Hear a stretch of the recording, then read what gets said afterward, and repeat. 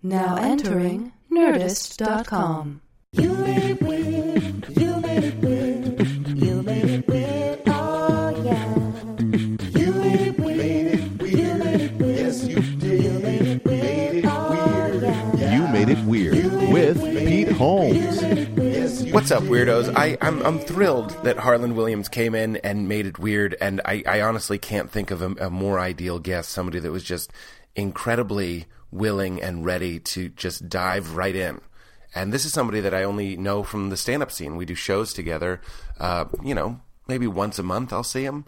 And he came into the studio, and he was just exactly what we want out of the show, just ready to go, open, honest, and very, very funny. So let's not waste any time. We got to get a couple announcements up here. Oh, I didn't open them. It doesn't matter. We got some tour dates. Let's see. Oh, I was already in Traverse City. That was a lot of fun. And this weekend, February 21st through the 23rd, I'm going to be in Madison for Comedy Club on State. And then the next date isn't until March 9th for Grand Rapids, Michigan for Gilda's Laugh Fest. That is a stand-up show. So check that out. Also, Australian Weirdos, I'm going to be coming out to Melbourne? Either way. Melbourne Supremacy? Okay. I'll definitely probably be making that joke there. So check the website for that. Come out to that festival. It's going to be great to meet some international weirdos. And youmadeitweird.com. If you're feeling nasty and you want to donate, there's a donate button helping Katie out, helping the show out, or buy an episode of You Made It Movies. That's a great way to support the show, and it's super fun. We just did one with Patrick Walsh. Feeling it. For Drive. That's going to be out any day now. Jesse James with John Mulaney, There Will Be Blood with Paul F. Tompkins, Joe DeRosa and I did Glengarry Glen Ross. These are going to keep coming out as we can. Kumail and I are going to do The Wizard. Remember that movie?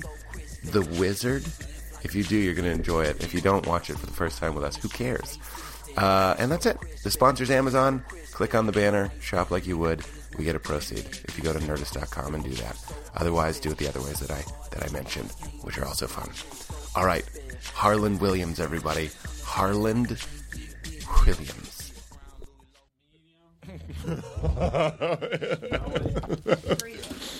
Is there a smell in here? No. It's becoming like my house. I don't think I'm getting an air purifier, so there wouldn't be a smell. I don't think... Well, that's the thing, is I don't think there's a smell, but when you're a kid and you go over other people's houses... Oh, there's no, always there's this no smell. No. It reeks of old comic books. That's it. That's a good smell. That musty... Yeah, it's a... Like in Fahrenheit 451, where they're burning all those books, and then he writes about how good a book smells. Yeah. I don't know any humans that didn't smell their copy of Fahrenheit 451 in that moment. That's right. You have to sniff it. You do have to sniff it. Yeah. But I am with Dave Rath. You know Dave Rath? Oh, yeah. I love Dave. I almost texted him to see what... I don't know. I didn't want to get any... I feel like you're not the kind of person I need to get a scoop on. No, just the only scoop you need on Dave is that he's funny. He's really that funny one. Oh, yeah. But I was going to use him to get a scoop on you. Oh, yeah? Oh, yeah. Well... Isn't that weird, though, what you said about Dave? Is that, I think that's why... in fact, I know that's why he's my manager. I don't understand how you can have an unfunny... Comedy man, like a manager. Yeah. Yeah, no, it helps when they're funnier. It's almost hard when they're funnier. Like, he's funnier than me. That's why I couldn't have him. Because anything I went out for, he would end up getting. You know? So it was like... You went out for funny people? Yeah, it was just a waste of my time. Like, every sitcom I went out for that he set up, he got the part, he got the movie role. I had to sue him to get the role in Dumb and Dumber. It was crazy. That was him? And he wasn't even managing me. So that's even weirder. Damn you, DR. David Rath. DR troublemaker. Send him to the Dominican Republic. That's the DR, yeah. Thank you. Thank you. Comedy courtesy. What was I going to... You just made me think of something. Who's your manager? Chris Fenton. I don't know anybody. I don't know why I asked. Yeah, I know. I don't even know him. We met through a website. He's like a Russian. He's a Russian manager. No. Yeah, we've never met. We've been emailing, and he wants to marry me. He wants to move over here, but he can't. Oh my God! Because of the papers. He's a Unabomber. Most of the people that work at the comic book shop look like they're scheming some sort of plot. He leaves a box at the door and runs away. That's never... Who's that for? For me.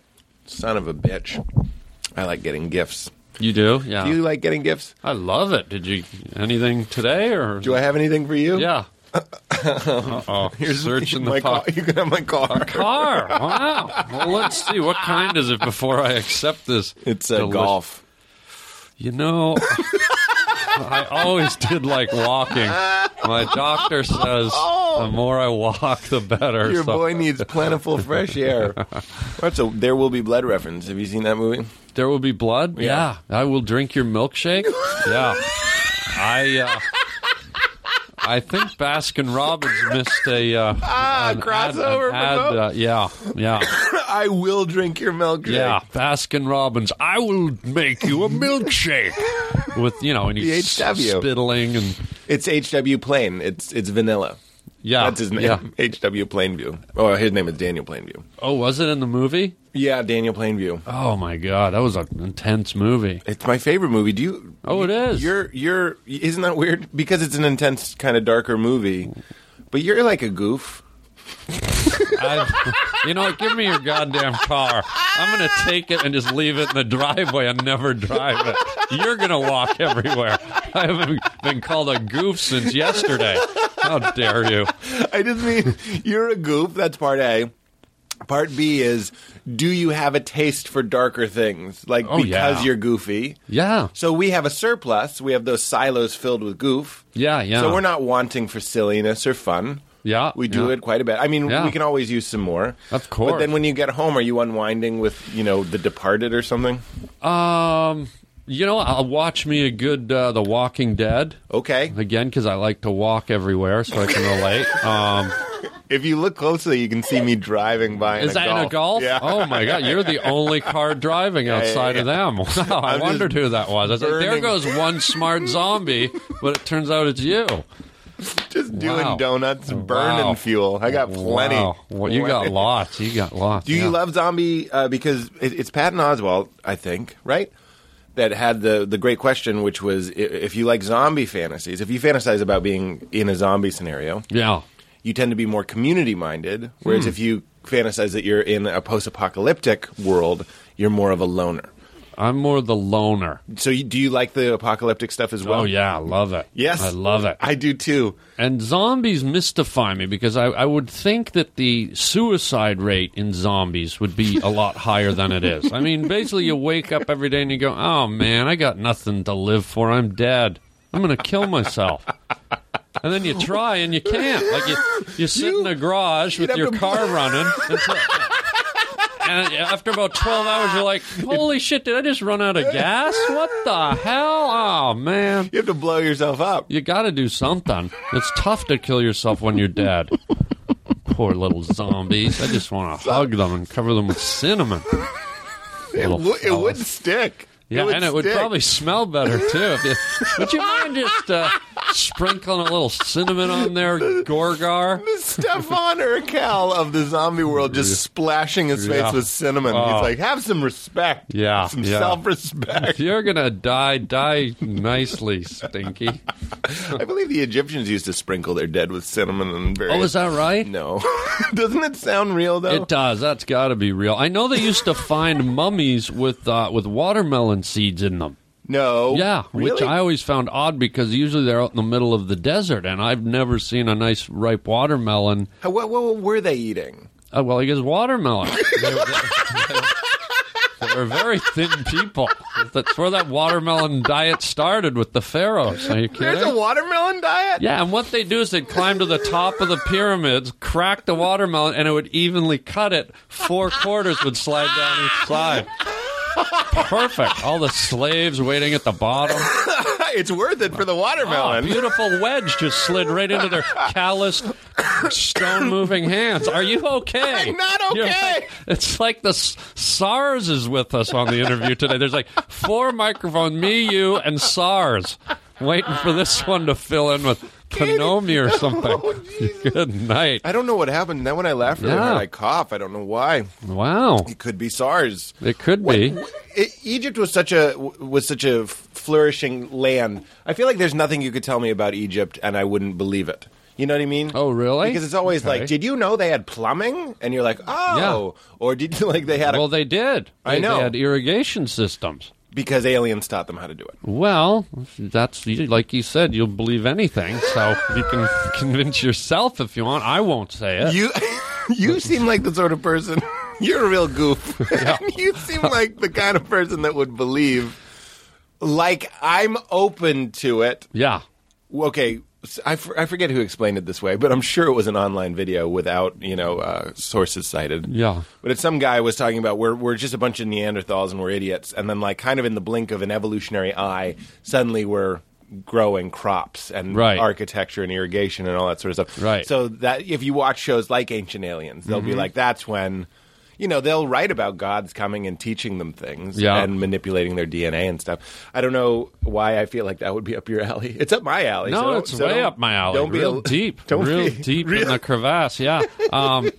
No, I'm open to that stuff too. Yeah. I find it interesting that I believe in evolution. Sure. But I also, go from the leap where they say, primates, chimps, gorillas are our closest relatives. Right. And on a good day, they can shove a twig down a termite mound. And we've got the internet. You know what I mean? It's like there's a huge leap there. I think I'm with you. Like someone came down and fucking shaved us and taught us science. You know what I mean? It's like something happened. Something. It's a good day when you get the stick in the termite hole. Like that's a good. The rest of the day they're pulling grapes out of their purple ass cheeks. It's ridiculous. That's a story for them. Yeah. The day the Yeah. twig went in. Yeah. Oh yeah. Remember that That's day? a biggie. But they can't talk because they're fucking dummies. And Yeah. we have the internet that's so perfectly put. Well, we are so far beyond our nearest relative, and it's like, you got to figure the chimps and the gorillas were around when Neanderthal man was around, Homo Yes. erectus, and all that stuff, Right. And they've been grooving along right beside us, Right. living in the jungles, but yet they still got the twig and they still got the termites. Yeah, they- You'd think one of them would have at least come up with a calculator. Some basic form The of calculator watch. yes, something. Look at this. I mean, it ain't the internet, They but should be in the 80s. they should be right. They're like our retarded sisters who are a little bit behind. And They should be watching like a chimpanzee Back to the Future. right, something, Slap bracelets. something, They man, got hypercolor shirts. something. They're I doing mean, the same shit. They're doing the same shit. Yet we went from when I was born, we were watching black and white TV, Yes. and now we're, we can watch TV on our cell phones. Right. Yes. So why haven't the chimps upgraded? What have they done? Yeah, well, they ain't done nothing, man. And and it's like every comedian making fun of Amish people or deaf people or whatever. Yeah. It's like, don't worry, they can't. But don't worry, they can't hear us. They can't do shit. Right. These dummy chimps. Well, even if you want to go to that denomination, denominator. What's the word? Are we talking about fractions? Because then Yeah. it is denominator. Denominator. Yeah. Somehow I'm thinking Arnold Schwarzenegger in a dress. The denominator.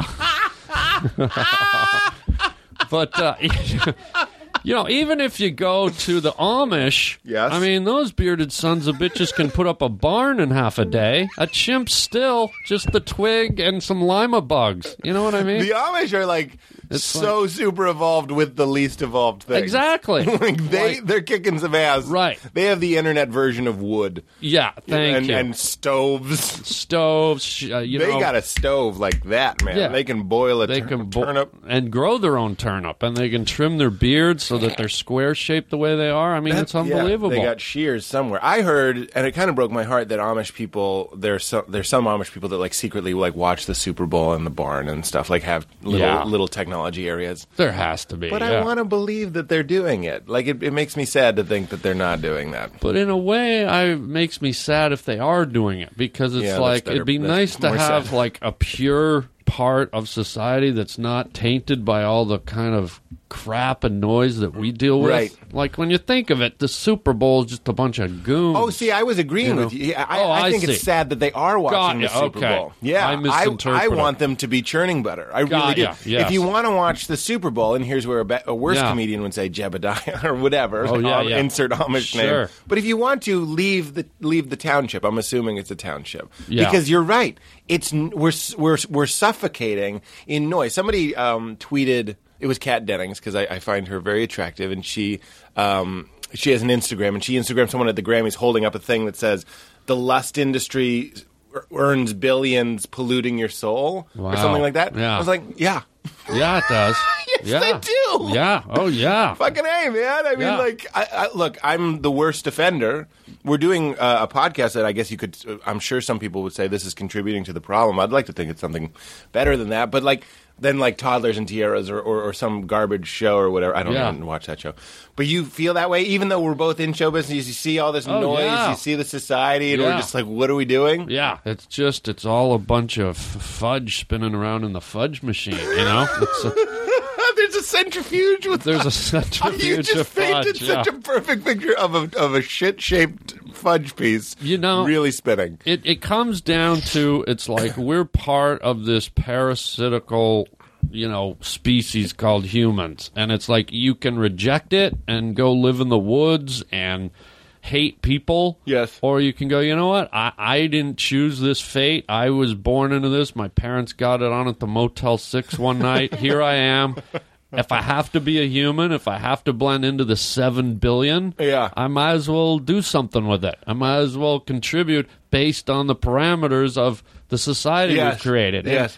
And it's all an illusion. I mean, it's all buildings and internet, and it's all crap that, I always say that any other species on the planet would step over 10 bricks of gold to, get to a pile of carrion. Yes, yes. We're the only ones that put value on all this crap. Right. It's all make-believe. It's all make-believe. It's all an illusion. Date. Yeah. Ego. Yeah. I'm Peter, you're Harlan. Yeah. That's all fake. Yeah. It's all fake. Yeah. It's all fake. Gold is fake. I think it's like your bank account. Like, people work their whole life to build up their bank account. But think about it. What is your bank account?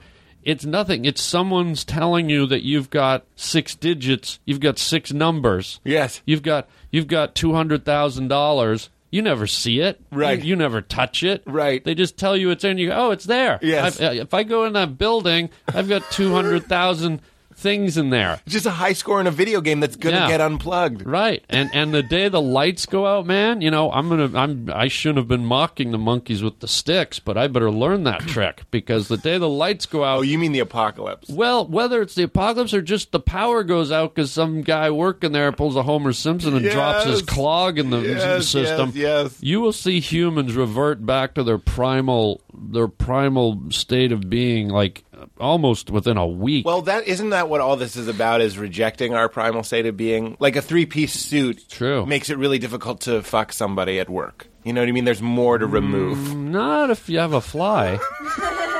Have you ever worked in an office, guy? I mean, good Lord. You just zip down your fly, bend them over the Xerox. It's real easy. Wow. Wow, dead end. We just hit a dead end right there.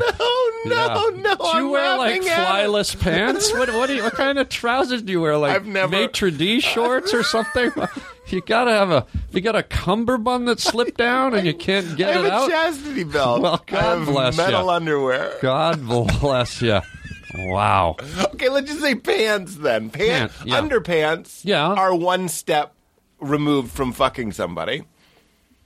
Then pants are 2 steps. Now we got fly, and you're leaving out the very difficult moving the underwear down. Do you snap it under your Well, they have a balls? Flap in them. The underpants have an opening. I've never used the flap on my underwear. Never, not once. Dude, are you a virgin? Just tell what are you trying to tell me? Look, not all of us have sex through 2 flies. Yeah. The underwear fly is a joke fly. The flap is too overlaid. Have you never seen a glory hole? Some people have sex through a wall. A brick or plaster wall. I have seen them in film. Okay, so pants are not a problem.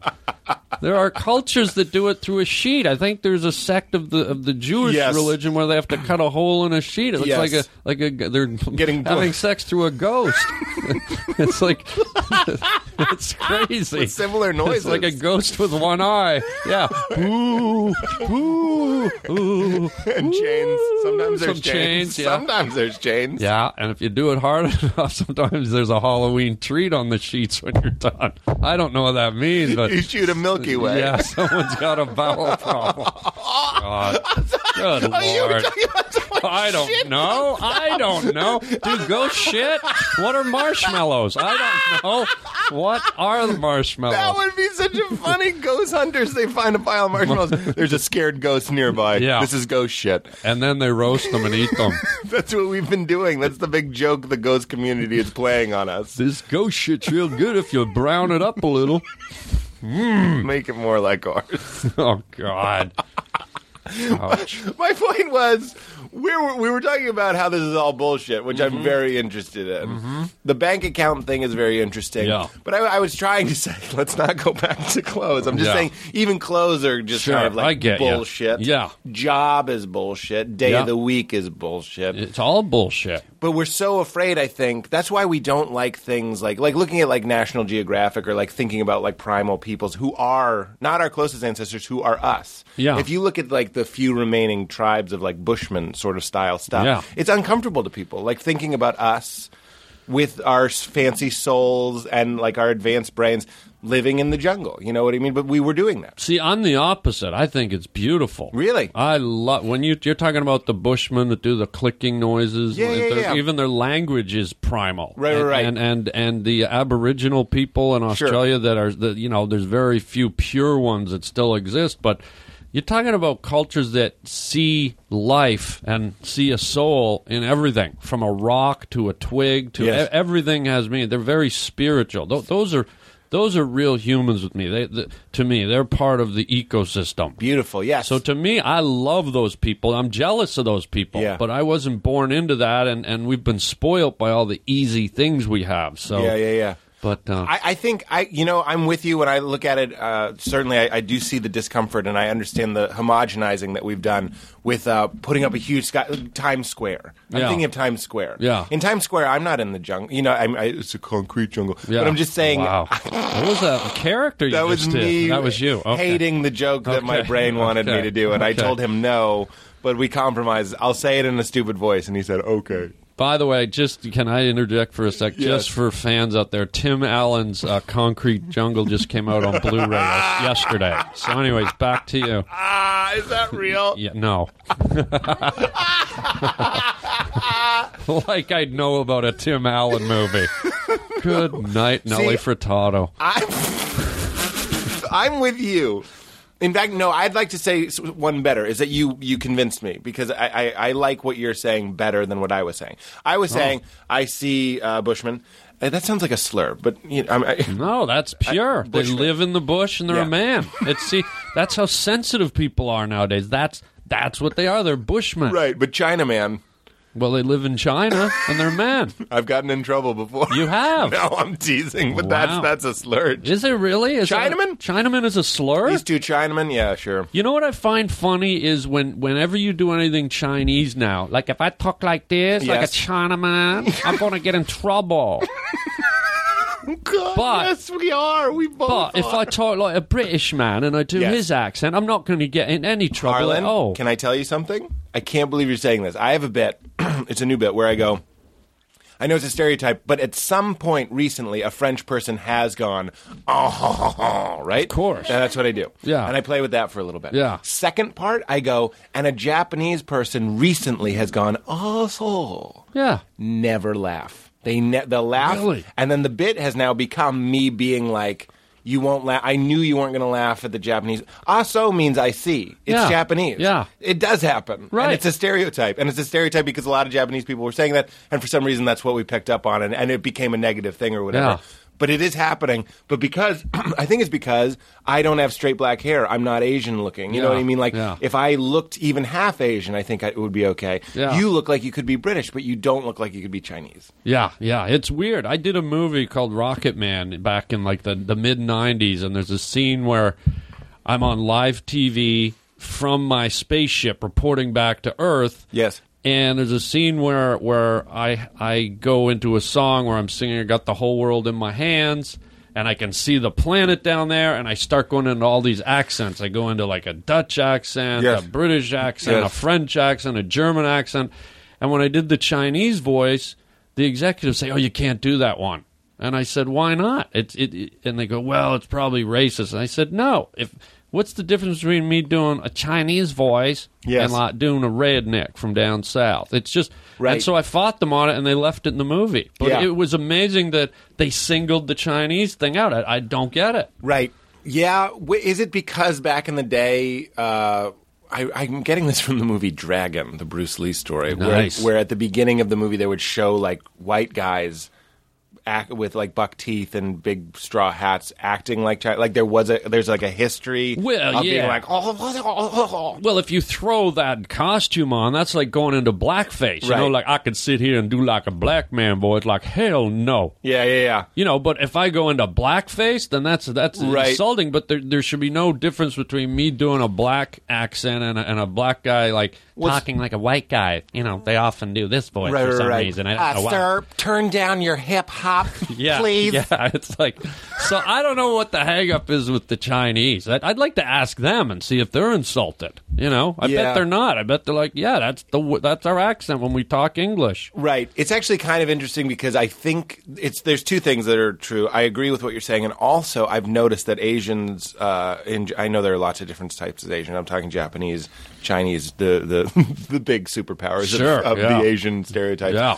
Are the only people that you can kind of make fun of still. Like you can make in comedy, you can make a joke about it's hack, but you could do ninjas. You could talk about math. You could talk about violins and stuff. You know, that stuff seems to be a little bit more okay. The voice, though, not okay. Really, I disregard that. I I'm gonna do that voice every chance I get.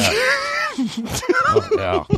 Can we talk about on. You said something interesting about the voice is great. Aborigines seeing a soul in everything. Yeah. And I think that's where they're definitely winning.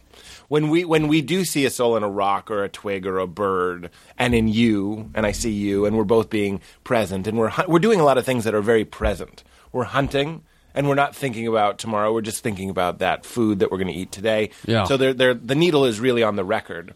Whereas we, I think, live in a culture where everything is soulless. So let's put ourselves in Times Square, and we're looking at all these, they're advertisements, basically, which puts us into the future.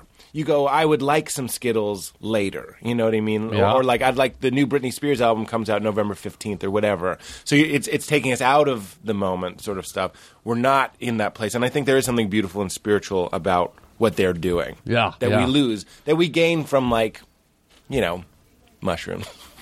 Wow, nice. Yeah, the shrooms. Well, let me ask you this. Maybe, and this is a possibility, maybe people have shifted their focus from, you know, I don't think people on a daily basis think about rocks and twigs, but maybe people have injected a little bit of their souls into their cell phones and Yeah. their computers because all these things become very personal now. Yes. You know, I've literally gone out to lunch with my cell phone instead of calling a friend because I want to be with my cell phone. Yeah. I want to read USA Today. I Yes. want to play a game. Yes.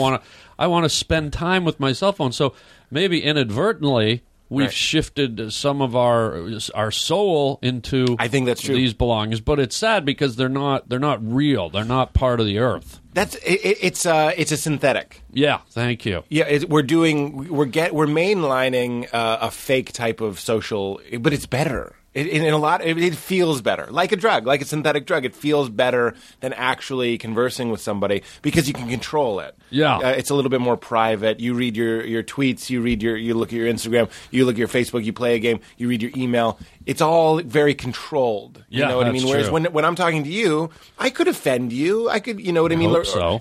You mean with the word goof? In the first minute? No, I'm not offended. I love that word. No. I didn't think love for that word. I love it. That would not at all. But Not you at all. could offend me. I wouldn't care. But like, here's the deal: is like when I'm talking to you, Yeah. there's a billion things happening right now. Like Yeah. when I said billion, you pulled your head back a little bit and your eyes widened. Yeah. Babies, when we're babies, can read all these different expressions Yeah. on faces. It's Yeah. one of the things we're born with. It's Sure. really incredible. They Yeah. know what angry and scared and happy and all these Yeah. different things look like. That's why it's good to laugh at babies. So I'm reading your face. Yeah. And every I'm looking at your. I don't want to make you self-conscious, but like you're holding your water cap bottle, and I'm like, Yeah. does he have enough water? And is he comfortable? What's the temperature? And how's he? Most importantly, how does he feel about me? How am I coming across? When I'm on my phone, I don't think about any of that. You know what I mean? right, There's more yeah. control. Got it. I think. So now you have to deal with these reciprocal feelings and emotions and vibrations. Exactly. It's and- intense. By the way, I'll get back to that, but you No, just please. sparked an idea. Hit it. The billions of dollars we've been spending since 9/11 Yep. with this face recognition technology at airports. Yes. I think we should, after what you said about babies detecting expressions, we should just hang them up on poles in airports and have them scan the crowd, Yeah. look for Babies. faces. Do any of these babies, are they making the terror face? Yeah. I mean, honestly. Cry if they are. Yeah. They're all crying. There's terrorists everywhere. Terrorists everywhere. Lockdown. El Quaidas, or whatever the hell they're called. El Isn't that Quaidas? a new cereal? El Quaidas? It's so funny. This guy named Jeff Sienna, who I don't think does comedy anymore. I started with. We lost him. Oh. He had this joke right around 9/11 where he was like, Al Qaeda sounds like a brand of barbecue sauce. Oh, wow. It's Delish. so funny. He's Yeah. like, delicious Al Qaeda barbecue chips. Oh, yeah. I was like, yeah. Oh, yeah. Don't you hate My that? mouth is watering when right now. somebody. Want me a bag of those. The zesty taste of infidelity. Do they Wait, have no. the ruffled ones? Oh, yeah. Oh, Because it those- cuts up the mouth of the infidel. Oh, God. I love it. Like the teeth of a baleen whale. Yum. You know, my friend's father was one of the pioneers of that technology. He works for a company called Visage, which, of course, is French for What, face recognition? Yeah. Oh, wow. Which I thought was so interesting. It's so funny. No matter what your dad does, your son will think it's stupid. Because I was like, what? You can look at it. And he was Yeah. like, shut up, it's stupid. Yeah. Like, he Oh, just yeah. wants to go to the basement Yeah. and play video games. But yeah, he does that, which is pretty wild. Yeah, that's amazing. But that goes back to the stick, and meanwhile, we're developing cameras that in real time can tell who's what. Yeah, yeah. You know what this means? What? The more things the more things change, the more they stay the same, right?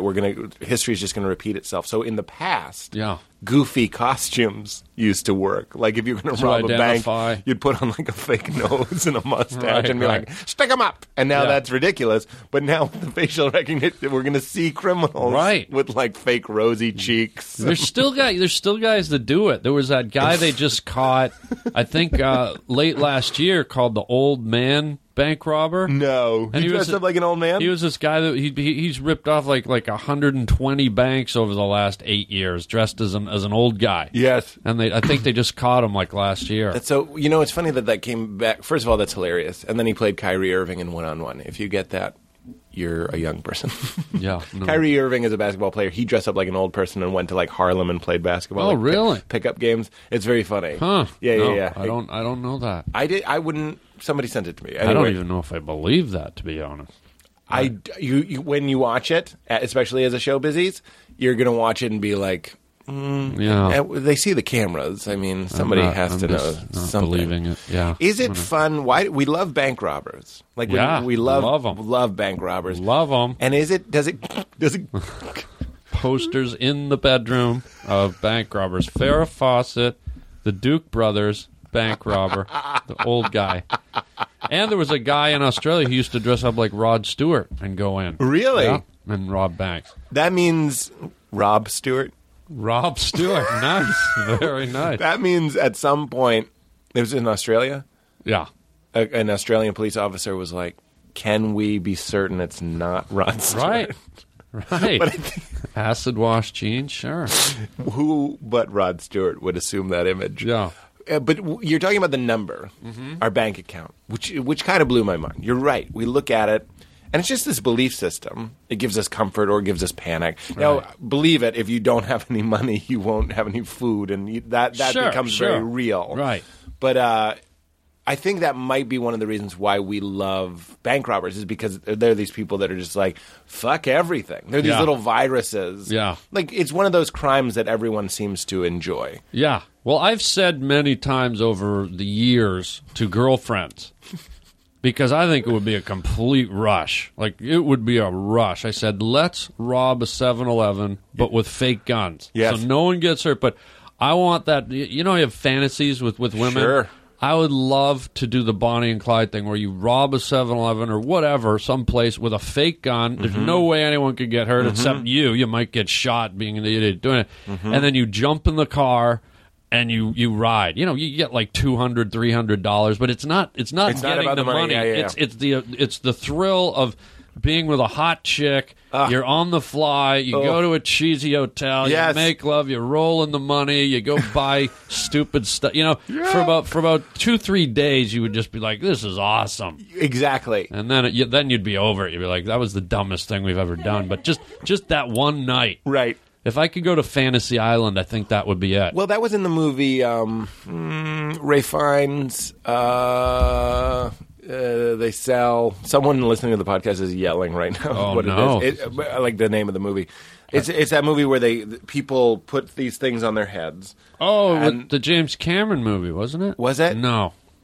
Anyway, sorry. You can presumably in this movie, I put a recorder on my head and then I go and do stand up. But Okay. you're inside my body, and then you could buy the disc of the experience Oh, of, me, okay. of being in my body. So it's like Avatar for like bad people. Yes, in the and city. it's older. Yeah, I remember it vaguely. Yeah, I forget what it's called. It came out with some really cool trailers and was very like futurist, and then it just bombed. End of Strange Days. Yeah, Yes, it I was just going to say kind End of of Days. ate it. I remember it. It looked like a neat idea, but then it never did well. See, and I was young enough where I was just like, it's a movie, so it's great.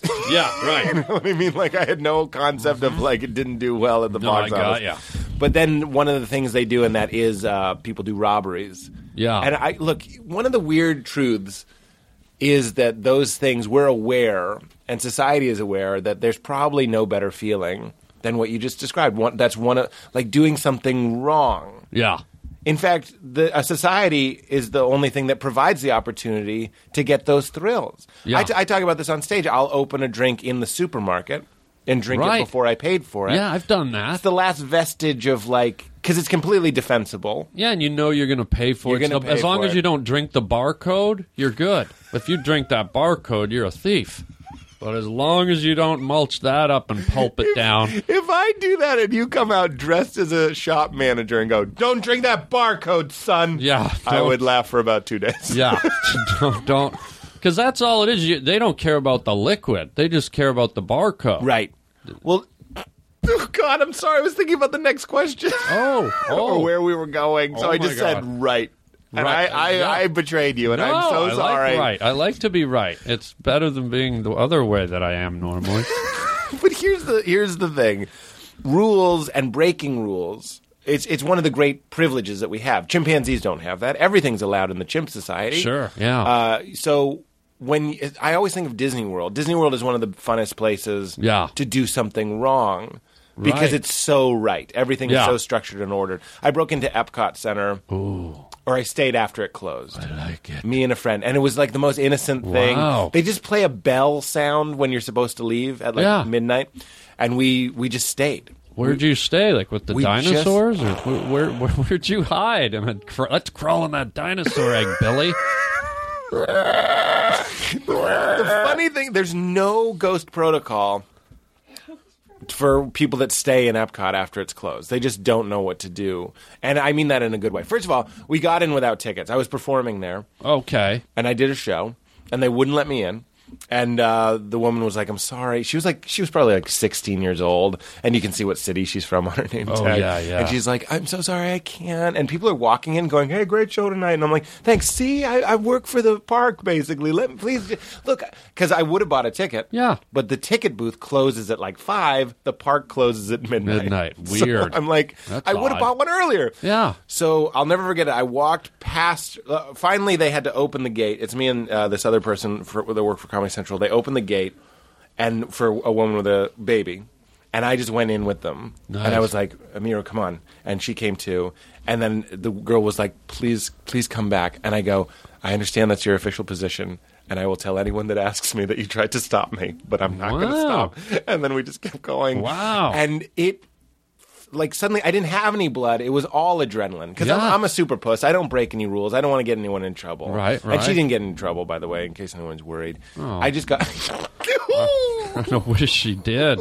Tired of the log ride and send her down. Oh, that's Magical Kingdom, Yeah, man. She's yeah. tired of the educational, like, realistic China. Wow. Where, if you did the voice, it would be okay in China. Oh, thank you very much. That was like Chinese Elmer Fudd there. Ah! You wascally wabbit, I'm going to stir fry your ass. So, anyway, the point of the story is then I went around Epcot. Yeah. We stayed in late. We never got in trouble because every time we ran into somebody, they were like, you guys are supposed to go. And we're like, no problem. We're on our way out. You know, like we just... They were that friendly? They couldn't have been friendlier. The security guards were like, First of all, no security. oh, Second of all the rides are unlocked. We went in every building. Every building, and, Wow. and the rides weren't running, but it was one of the most magical. amazing. You want to talk about the magical thing? Yeah. And every pool I saw, I climbed the fence and jumped in the pool. So I'm like wet Wow. and a little bit drunk, and it was one of the greatest nights of my life. The Wow. reason I told you that story this. is to tell you that, like, breaking rules, robbing banks, you robbing a bank, Yeah. would be the best. Yeah. You're right. Yeah. We don't Yeah. do it because you might die. You might get arrested, all these sorts of things. Yeah. But death and arrest, those are things in place to stop us from doing stuff like that. yeah, yeah. But, I this is to make it even weirder, and I feel like this came up recently on the show, but a serial killer wrote about how killing people was the biggest rush of his life. Good Lord. Very openly was like, I'm aware that it's wrong, and that's part of why, like doing the worst thing. Yeah, You know yeah. what I mean? So we do have this dark That's side to us that interesting. wants to rob banks. That I'm not saying anybody wants to murder anybody, but like we want to do bad things. Yeah. Well, you have to assume serial killers, they Enjoy must it. enjoy it. They or must why enjoy would it. they do it, you know? I bet the whole thing, the guilt and doing it, and then the guilt, and then the repenting, and then the doing it again, and then beating yourself up. I've had similar relationships with different sins. I'm putting sin in quote in sin, my yeah. own life. Yeah, of course. Anyway, are you a believer in sin? Is there things we're supposed to be doing and things we're not supposed to be doing? I'm a believer in sin as in dark forces and people doing things wrong as in people doing things that hurt other people. Like Yeah. murder, yeah. Oh yeah, murder, and I just can't kind of fathom the concept of people who wake up in the morning. You know, their alarm clock goes off.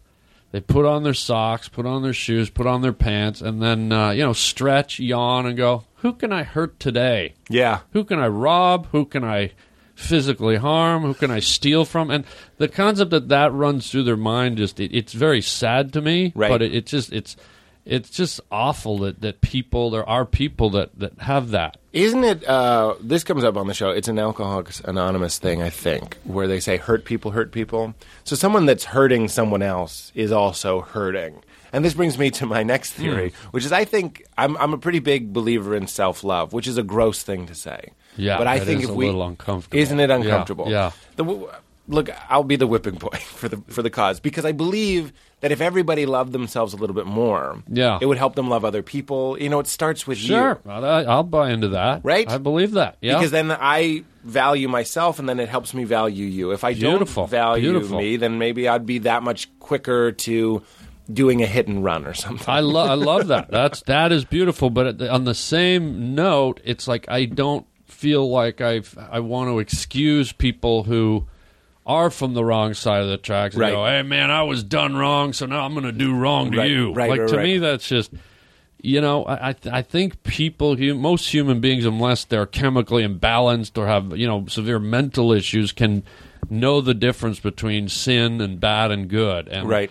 And I think anyone who commits a crime, they make the decision to do it. Mm-hmm. And fortunately, in this society, in America, there's ways where people can justify and kind of make a blueprint for getting out of it because they know the judicial system is so flawed and the Right. legal system's got so many holes. And I think people go, you know what I'm about to do is really wrong. I'm going to hurt people, but Oh, please. I'm going to get out of it. Yeah. I'm going to do this, and I'm going to walk away from I it. think you know what it is when I was in high school, we had a little touchy-feely segment or whatever. We had like a therapist and all this sort of stuff, and then we realized that we could I took a test and I wasn't ready for it, and I told it wasn't a lie. I was having basically a panic attack. Oh, really? So I told the teacher that I couldn't focus. Wait, just so I'm clear, a psychiatrist came into the school? I just knew that we had those things available to us. You know, there was a therapist in the school. In the school. Therapist. Okay, Yeah. And you went to see the therapist? So, Is that what you're saying? Here, I'm kind of saying what I did was a little bit wrong, was a little bit of an abuse. I wasn't going to do well on the test. That's what gave me the panic attack. I should have studied. Yeah. And then I abused the system and said, can I be excused? And I could take the test on another day. Oh, okay. So I think that's kind of what's happened in the judicial system in that, and I'm out of my depth here, so just listen to these as basic thoughts from an idiot. Yeah. There are cases, and I always cite this case on the show, but there was the sniper in Texas who shot 37 blah blah people. Remember in the bell tower? He's the one that kind of started it all. Yeah, the silicon chip inside her head gets switched to overload. You know that song? No. The Boomtown Rats? I Don't Like Mondays. That song is about that individual. Is it? Yeah. Interesting. It's a great song. It was a #1 top radio hit. The switch was... The silicon chip inside his head gets switched to overload. The silicon... Oh, and nobody's gonna go to school today. He's gonna make 'em stay at home. And Daddy doesn't understand it. He always said he was good as gold. And he can see no reasons, 'cause there are no reasons that you need to be told. Tell me why I don't like Mondays. Yeah, you got it. Tell me why. I don't know. Right at the end, you got it. Yeah, it's a great tune, Well, man. that guy, there wasn't a silicon chip in his head. There was a brain tumor. Yeah. And he wrote in his suicide note, because he killed himself, that he was having these feelings of mass murder for the past 6 months, and I want you to look at my brain. I insist that you do a biopsy on my brain or whatever. Nice. And they did, and then modern science now knows that the section of his brain that had this tumor was in charge of things like impulse control, maniac, suicidal, and destructive murder thoughts or whatever. And I'm definitely, oversimplifying this. And the other example I always use is there was this guy he was like my age. Then all of a sudden like that, he just was very aroused by children, goes to the doctor. He didn't act on it. Unrelated, goes to the doctor, and he had been turned on by kids for 6 months or whatever. Yeah. They were like, well, 6 months ago, a tumor started growing in your brain. Or they were like, you have a tumor in your brain. It's probably been there 6 months. And it was in the part of his brain that controls things like sexual appetite and boundaries, all that sort of stuff. They take the tumor out. He no longer has the feelings anymore. Interesting. The great punchline to that story is then another couple years later, he sees a kid scampering by at the pool and he's aroused. He knows to go back to the doctor. The tumor had started growing back and they got it really early. Really? Interesting. So there's the case for who can we judge? How ethical is it to judge anybody? Yeah. And then also I'm here with you to say, you're right.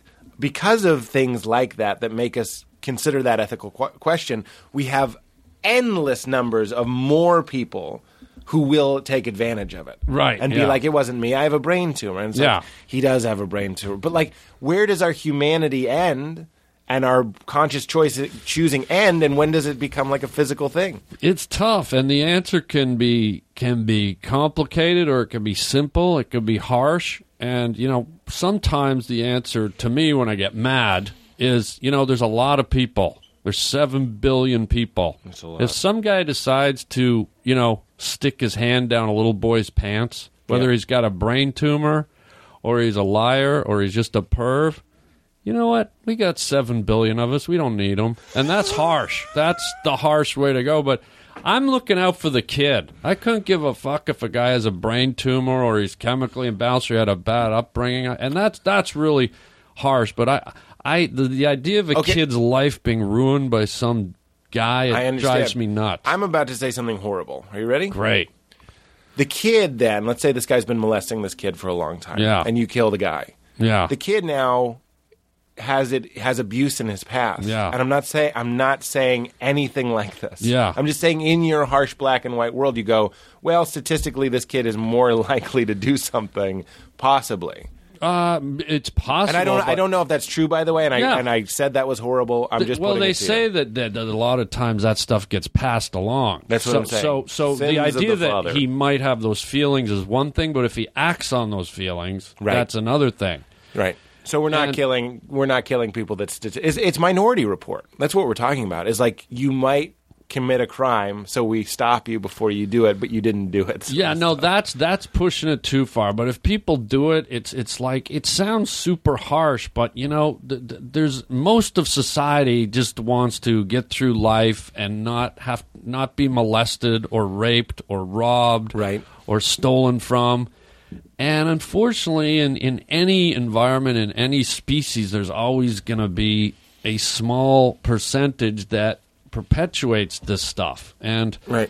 I don't know. I'm just asking the question: is it better just to carve them out and like get rid of them and let everyone move on peacefully, or do you keep trying to rehabilitate them and fix them and put them back in society? Where how often do you see these stories where it's repeat offender after repeat offender? right. You know, the drunk driver on his third DUI kills a family. Right. You know, the child molester on his third offense of molesting a kid ends up raping and killing a kid. Right, Like, right. I'm personally, I don't have time for that. Well, do you watch Breaking Bad?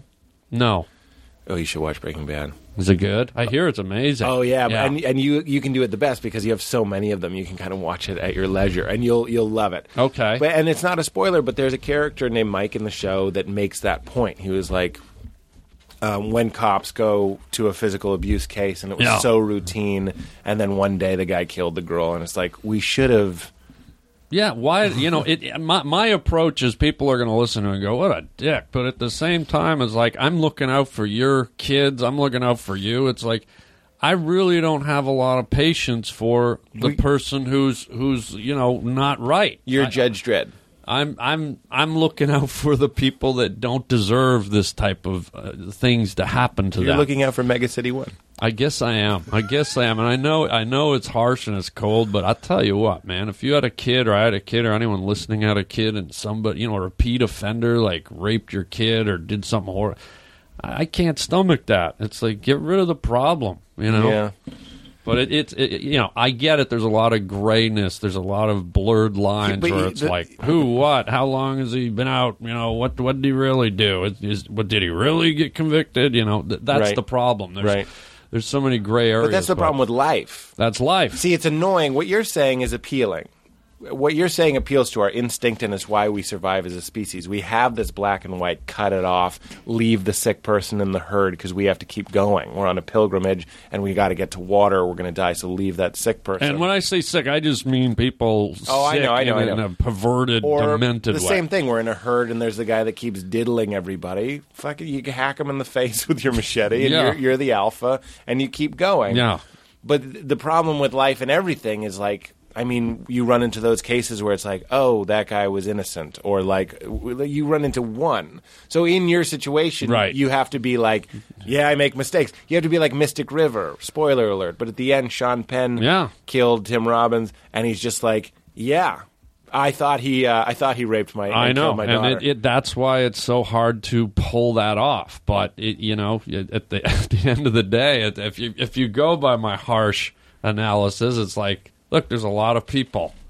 Right. You know what I mean? At the end of Yeah, but you know what this movie is? This is Act 1 of the movie, Yeah. and you're you. yeah, And you know what Act 2 is? You know what the beginning of Act 2 is? it's I get nailed for something. You get free, yes, exactly. Yeah. And then you have to escape. This is the Yeah. story as old as time. Yeah. And you're like, I know. And they're like, the Harlan Law says, and you're like, fuck the Harlan Law. I'm Harlan. I know, but what's funny is at the end of the day. I thought you were going to say at the end of the movie, you kill yourself because you're like, that's how much I believe in Well, no, Harlan's at the Law. end of the day, it's all just people, and much like we talked like earlier, people like Bono and Abraham Lincoln and Martin Luther King and Jesus and whoever, Yeah. they're all just human beings with stories, and we've taken just a man full of bones and muscle and tissue and ideas, and we've put that person up.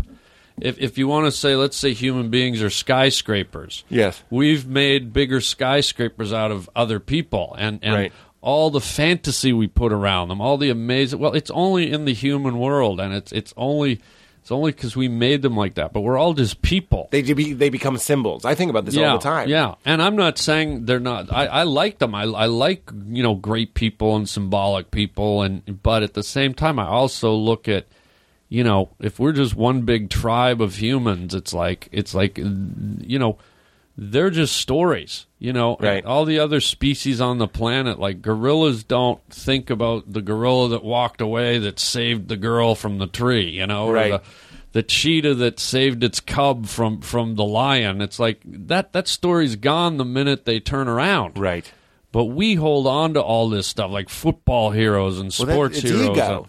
It's all ego, and so it's. But animals have no ego, and they're in the. That's a beautiful thing, actually. Yeah. What you just said. Yeah. A tiger that saves its cub is not doing it so that later it will be perceived as a good tiger. Right. And you should give it extra food. Yeah, it just goes back to where's Blowing my mind. I am. Yeah. Oh, well, Because it goes back to what I'm saying. It's like, we're talking about preserving these people and helping these people, and it's weird because it all just breaks down to if we're a collective group of people and there's some of them are bad, it's like, if we didn't have all these stories, you'd probably just cut them out. You'd cast them out. You know what I mean? Like if we were a tribe of cavemen, of 7 billion cavemen, we were still primal. Yeah. And there were people that were hurting the tribe, Yeah. they would be cast out. Right. But we, as a civilized culture, we try to keep them in the fold, and in doing so, sometimes we really rehabilitate, but a lot of times they just keep going on and perpetuating pain. I'm going to concede that what you're saying appeals to me. It's just interesting because grace and forgiveness are things that make us True. human. And I And agree with those. If we take it to a smaller fault, Yeah. it's not somebody going around raping or killing or Right. hurting children, but it's somebody that ate more food than they ought to, and I'm the alpha of the tribe, and it's up to me to club this guy, Right. or be like, I've been hungry too. I don't know what blood sugar is, but he probably had low blood sugar. Let's leave him be. And then, we don't want to get rid of that. No, I'm again. This is extreme cases of, Yeah, sure. of harming children and Right. raping women. Well, what do like we that. do to those people now? Don't we do that now? Not really. I mean, look how if you went in and looked at the statistics or looked at the crime folders on rapists and murderers and child perverts, I bet you'd see these are people that have been in and out of the system. A lot of them, Right. that have been in and out of the system, Let many me- times. Let me put this to you. Two things. One thing that I think about all the time is I think it's possible to make a 30-minute film about anybody that would make you hate somebody Absolutely. or make you love them. Politics, yeah.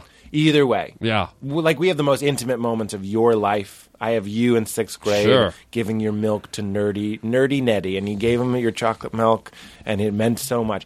And then I can also make the thing of you, at our lowest. Yeah. Calling some Oh, yeah. woman a cocksucker as you cut Hello. her off in traffic and Yeah. all this, garbage, just Yeah. but worse things, really. Absolutely. So that dichotomy, that idea, and I try and keep that in my mind when I'm dealing with people, is even if you're getting someone who's super shitty, I always have that fantasy of what if I took this person and we sent them to Fiji, right? And what if I had $100 billion and here's some guy and he's just a fuck up and he does seem pretty evil and he's shitty. Could we send him to Fiji? Could we introduce him to things, love, even stuff like better nutrition? I know that's kind of Sure. crazy, but No, I get ya. give them exercise, give them better nutrition, give them light, sunlight, Yeah. give them community, give them purpose, give them structure. You know what I mean? It's this is your job. This is you get fulfillment out of it. I don't know if that works for everybody, but some of those people stop stabbing people.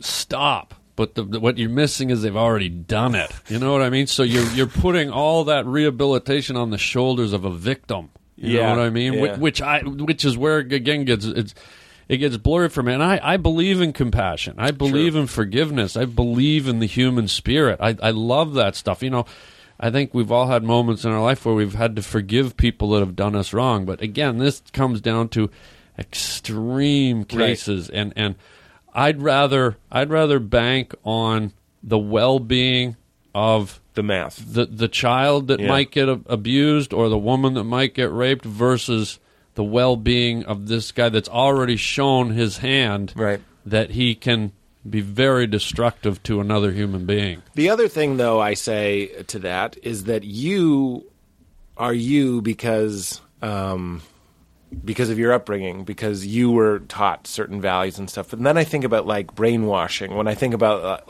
did you watch Homeland? I'm guessing. No, I didn't. Watch Breaking Bad first. In fact, you don't even need to watch Homeland, in my opinion. Screw Homeland, man. It was good, but I don't know if it was as good as everyone said. Yeah. I love that you agreed and you haven't seen it. That was really beautiful. You're right. I really You're right. like that. You're right again. I like a blind because of a bond. No. You're going to side with me. Yeah. Oh God, I'm on your side with this one. But in that, we talk about here. I'll tell you two things. One is when someone is captured by the enemy in war and they're tortured, and they come back, and we see them still in the suit and raising the flag and walking with good posture and coming back to their family and returning. We love that because that's a story of the human spirit not being broken. Right. But there is a situation possibly where I take you as you are today, and we do a different thing. I'm not taking you to Fiji. I'm taking you to the worst place. We're going to Guantanamo Bay. Guantanamo. We're going to something like that. Yeah. And every day I'm just going to break you down, which we know is possible. Yeah. And then I'm going to brainwash you, and I'm going to teach you through abuse or whatever to hate your fellow man, to distrust, open up the idiot mammal inside of you, and turn you into something that you're not, or manipulate you in another way to somehow hurt other people. Yeah. I mean, then what? Then you're hurting other people, and you're still making that choice. But at some point, and these are extreme examples, and I don't know what to say to this. But like, what I'm saying is just basically like I think what we're saying is when we're looking at a person and we're trying to judge it, how close do we zoom in? Right. And I think quote unquote compassionate people are saying let's take a wide shot and be like, this kid grew up and his mother threw him in a dumpster, and then here he is at 29 and he killed someone that looked just like his mother or whatever. Right. And you're saying let's zoom it in closer, and again that's an appeal, and you go, fuck that, I don't care about years 1 through 29. I care. It sounds like a good lawyer. I don't care about that. I care about April 19th. Yeah. And I care about 2 p.m. and I care about a young man leaving a movie. You know what I mean? Nice, yeah. No, I like that. But that and that is appealing to us. That again goes to us being like, problem. People want to pop blisters and cut out tumors and all that sort of shit. We like it. Yeah. I don't know. I'm not even going to put it to you because I feel like it's just too much of a moral quandary. Yeah, it's tough because, like I said, there's so many blurry lines. But I guess in my fantasy world, I wish there was a way we could stop people hurting each other. Yes. And the answers that I gave aren't the solution, but they're like a fantasy solution. But again, I think about a kid. They're doing something downstairs. Uh-oh. Maybe they're burying a body. Which would be perfect for what we're talking about. But if someone's hurting a kid or a woman, I see red, and so I lash out and I'm like, screw that person. I don't care what their story is. Right. You had problems and you walked into the life of someone completely innocent and not part of your world, and you destroyed their world. Screw you. Right. And that's a very basic, might not be the most intelligent way, or it might be the most brilliant way. I don't know, but that's the quandary of being human. And we've come to a place in humanity where you see it every day, where we sift through it. We have to deal with this. That's really bad. What is that? I think it's a dentist office downstairs. It sounds so dentisty. Somebody's getting their teeth drilled. I know, but we'll be done in 2 hours. Wow. Okay. Goodbye, pilot. Hello, Harlan. God. Yeah, well, they're doing the Meltdown pilot here. That's great. The stand-up, it's like going to be a stand-up show.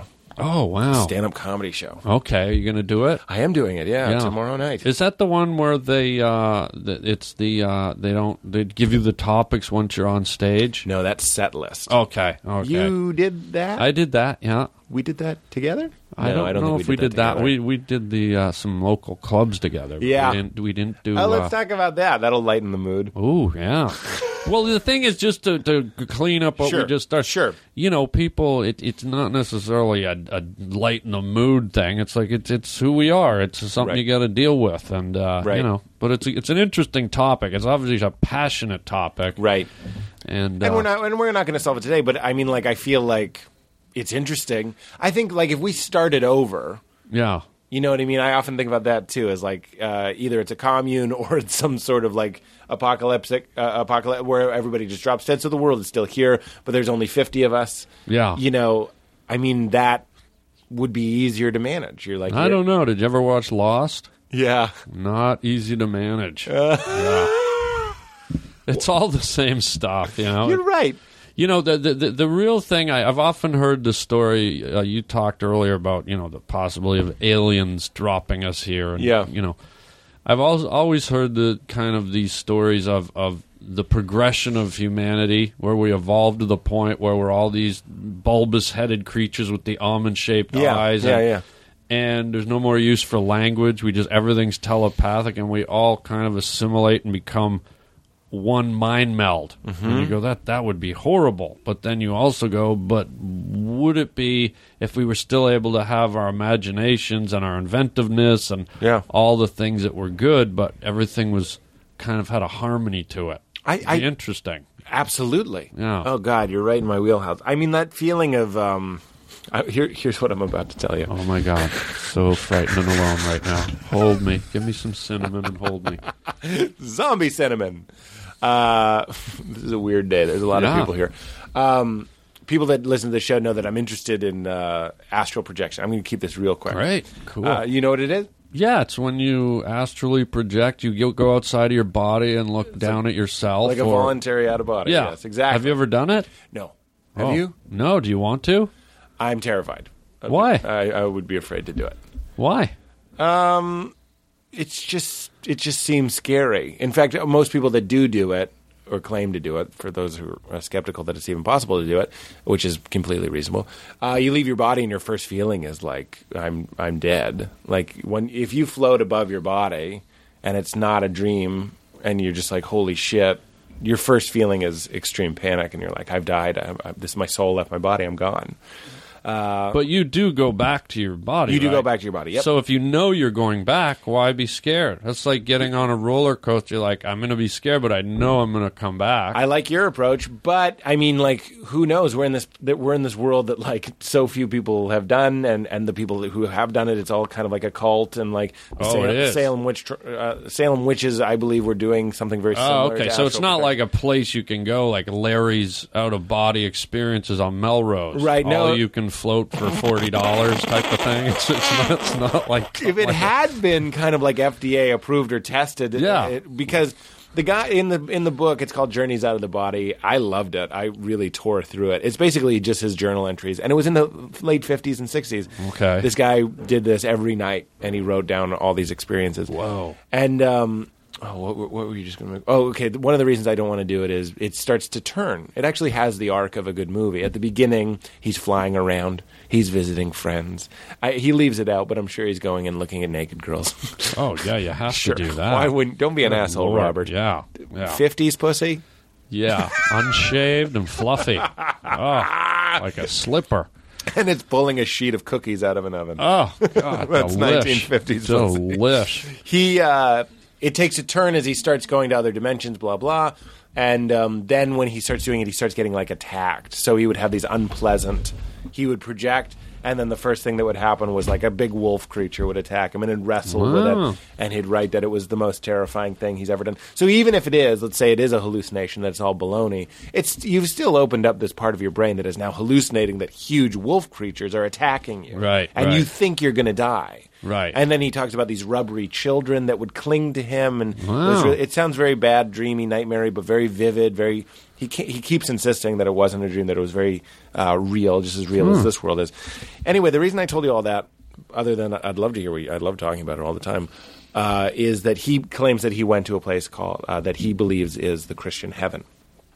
He went to a place that he thought was like hell. Okay. And then he visited a dimension where he was like, I think this is what they're talking about.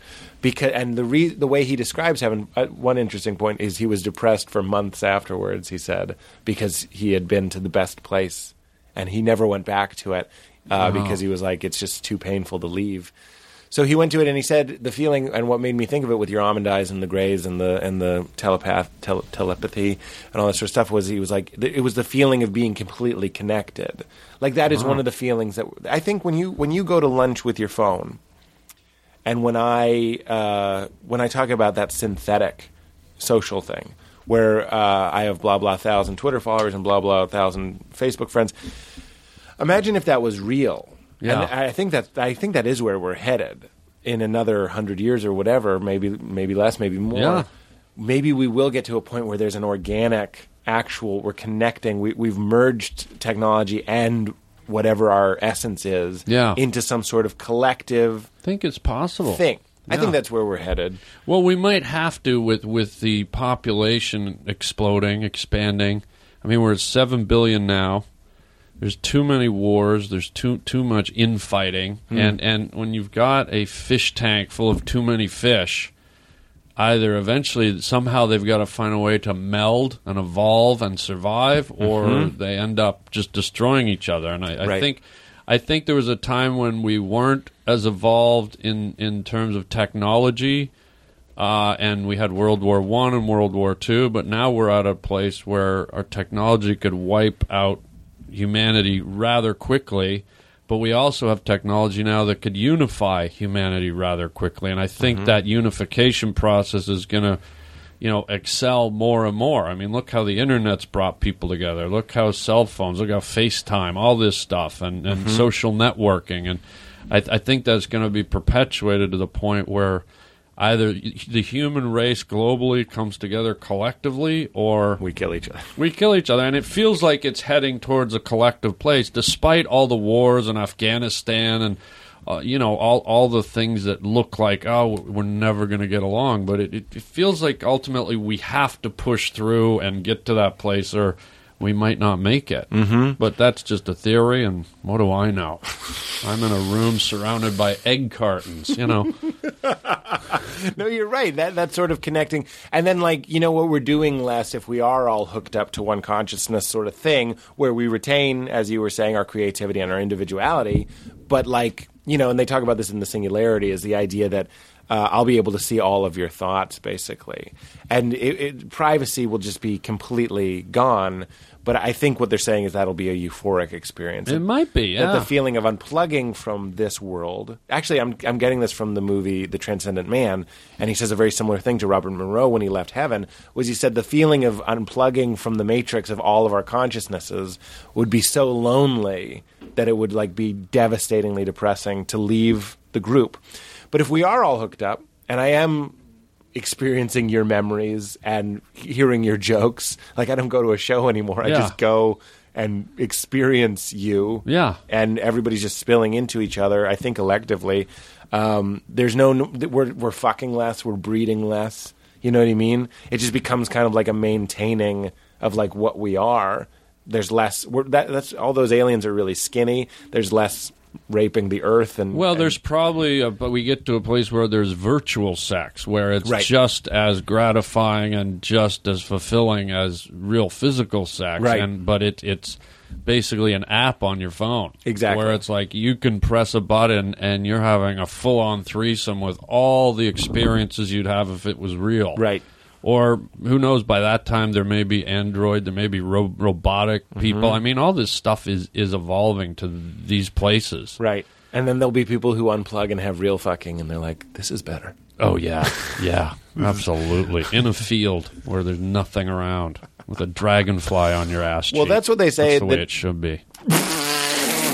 You ain't fucking till there's a dragonfly on your ass, player. Oh, hell no. Why a black guy? I don't know. Maybe it was a white guy doing a black guy voice. I don't know. Well, oh God, what was I going to say? We're talking about fucking. Uh-oh. That's what they say the next world war. That's what they say. That's what some people think will be the next world war, is the idea that there will be some people that want to merge and assimilate and merge technology and our essence into one thing. Yeah. And there'll be prophets that are talking the way that I am, that are like, you'll be able to have sex with anybody and this and this. And like you won't even eat anymore. It'll just be like a Matrix pod sort of thing. But your consciousness will be evolved. Your body will be perfect. You'll have everything that you want. I was just talking to my friend Zach Kreger about this, though. Some book about Prime Directive. It has Prime Directive in the title. And Prime Directive is the singularity, basically, and it's this one consciousness that, and we're all kind of living in this virtual reality, and you have the body you want, and you have 3 ways on your phone, but you're perpetually coming, you know what I mean? And he was saying in the book, and I think this is right, is that people start becoming incredibly, incredibly depressed. And what they do is they sign contracts to leave Prime Directive's oversight so that they could be tortured and maimed and hurt, you know what I mean, because they miss pain so much. Wow. Because the other thing that people do is put themselves in a perpetual state of 10,000 orgasms simultaneously, and they just stay there, like zoned out, basically just blissed out forever. But you know, this is the Matrix, and this is the point: is that like without pain and without mortality, none of this makes any sense. So we comprehend right now. Right. Yeah. You know the what I prophet, mean? you're getting me into the assimilation. Well, what I'm saying is this is how we perceive it right now, but we haven't been there yet. So when we get there, Right. you know, this opinion may be antiquated or based on Sure. fear or lack of knowledge, but once you get there, maybe it's bliss. Maybe you get to that place and then you go, well, what's the next layer? Yeah. There's a layer beyond everything you just said, and that's the beauty of being human. We never stop reaching. We never stop imagining. And when you think you're at the pinnacle, Yeah. there's another peak over there, Right. in the distant galaxy or in the distant images of your imagination. Right. It never ends with the human mind, and If- that's what's fascinating. We may de-evolve back to microorganisms, where everything we have today and in the future is concealed in a microorganism. Where Right. we're invisible to the naked eye, but yet everything exists. It's like Horton Hears a Who. Who knows where it ends? It's you know what I mean? It's just like We're a bunch of who's. we're a bunch of whoers. Yeah. There's you can visualize the future, but then once people get to the future, They'll be they're going to visualizing visualizing the a future. And who knows what happens? Man. Who knows what that future is visualizing? That's the big bummer about death. The only thing that I regret about dying is that I want to see where it all goes. Like I want to. There is no end, but I want to watch it. I want to watch that horse run across the field for eternity. I want to see all the new inventions. I want to see what happens to us. So wait, you're excited to see what happens when you die? No. What I'm saying is I don't want to die so I can see what happens to us as a human race. And not just the human race, but the planet, the animals, the you know. Right. Where does it stop? And it unfortunately it doesn't. So I'd have to just I'm telling you right now I'm going to have to be alive forever. I'm sorry. I'm very sorry. If you're annoyed by me, well, Get I'm here used to forever. Yeah. I Get used just announced it. I'm going to be eternal. I will outlive even Highlanders. You know, Up yours, sword-wielding Scotsies. Little Scotsies. You're going to be a cinnamon-covered zombie. I'm going to be a cinnamon-covered life zombie, yeah. Yeah, forever. Oh, you mean Harlan? Yeah. I smell cinnamon. Here he comes. Somebody's nearby. Here he comes. Oh, so do you think it's lights out when you die? It's an interesting question because it's going back to what we talked about earlier, that humans have egos. Mm-hmm. And if you break it down, if you get around your human ego, does a lion think he's going to lie in heaven? Does a giraffe think No, they probably think, when I finish eating this twig and I get eaten by a lion, that's it. But because we're human, part of me suspects that it's our egos that think we keep going. Yeah. because we can't possibly die. We're the masters of planet Earth. We're above and beyond all other living creatures. We must go somewhere else. Yeah. But in that same statement, I do believe in faith, and I do believe in a higher energy, a higher power. So I think there's a lot of mystical stuff that happens on Earth and a lot of spiritual stuff. And so I don't discount it, but I question it. And so I would hope that there's somewhere interesting we go, but I don't live by that. You know? That it keeps coming back up when we talk about religion. Always comes up on the show. Is that the Buddha did not care really about an afterlife. He cared about the ending of suffering. So when people were like, "Where do I go when I die?" He's like, that question comes from suffering. You're suffering and you're afraid. Let's deal with that. You know what I mean? Through meditation and peace and presence. Be the lion that isn't going like, "What next?" Just be eating that elk. Right. And the ego is this great protector of our species, but it's also the thing that is polluting our spiritual reason, going like, "Of course we stick around. Are you fucking kidding me? Yeah. Look at how cool we are." Yeah. But like that's not necessarily true. If we can get outside of that and really look at it objectively, which I don't know if we can, but maybe we can. Well, I mean, next time you want to know the answer, kick open a nest of ants and see all the ants scrambling around and look at them and go, "Oh, all those little guys, after I spray them with off, they're all going to float up to ant land. Yeah. Ant heaven." Yeah. Because that's what we are. We're just an ant nest. We're all swarming around. We've all got our little You called roads. us parasites earlier, yeah. Yeah, well, same thing. Yeah. Well, that's another Matrix thing. We're a plague. We're a virus on this planet. On the planet. Of course we are. And we hurt each other. Yeah, we hurt everything. Humans hurt everything. Yeah. It doesn't make any sense. It doesn't make. But again, I'm going back to we have the ability to dream and see a future. Yeah. And my hope is that we keep rolling along. And right now we're killing a lot of stuff. We're destroying a lot, but we're also creating. And I'm hoping we get to that. Look at it as a speed bump. Yes. Where we hit this speed bump where we've done all this negative stuff, but finally the accumulation of all these things we've done, all these inventions, the super collider, the spaceships, the Hubble telescope, all this stuff gets us over this speed bump where finally we're in a place where everything's harmonious. We've preserved our planet. We've saved the environment, the ecosystem, the animals. We've even brought back the animals that we made extinct through their DNA, the ones we can. You know, stuff like that. It's a bit of a, sounds like a bit of a fantasy, but I feel like it's no more preposterous than anything else. Right. We could do it. It would be the omelet. We're breaking all these eggs, and hopefully we do get... I love the idea of getting over that speed bump and going like, oh, we were shitty, but it got us here. Yeah, it's like a relationship. You know, this is the phase of the relationship where it's like all this bad stuff's happening, but in this relationship won't work, but get over that bump, and the next one's going to be bliss. It's like, oh, this is how it's supposed to be done. That's great. You know what I mean? It's... So hopefully, I hold hope for humankind, and more than humankind, I hold hope for all the other creatures on the planet that we've decimated and damaged and hurt, and hopefully we can repair it all and make it all whole again. Hopefully. Yeah. I hope so. So this the higher power, it seems pretty nondescript, and you're kind of open.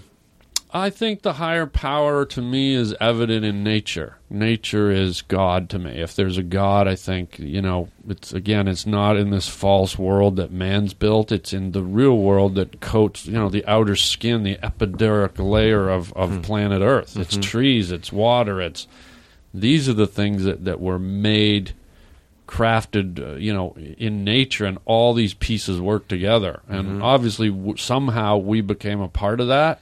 But I look at the masterwork of a creator as in nature, not so much humans. I think humans are too flawed. Maybe, you know, we possibly could be the mistake. I don't know.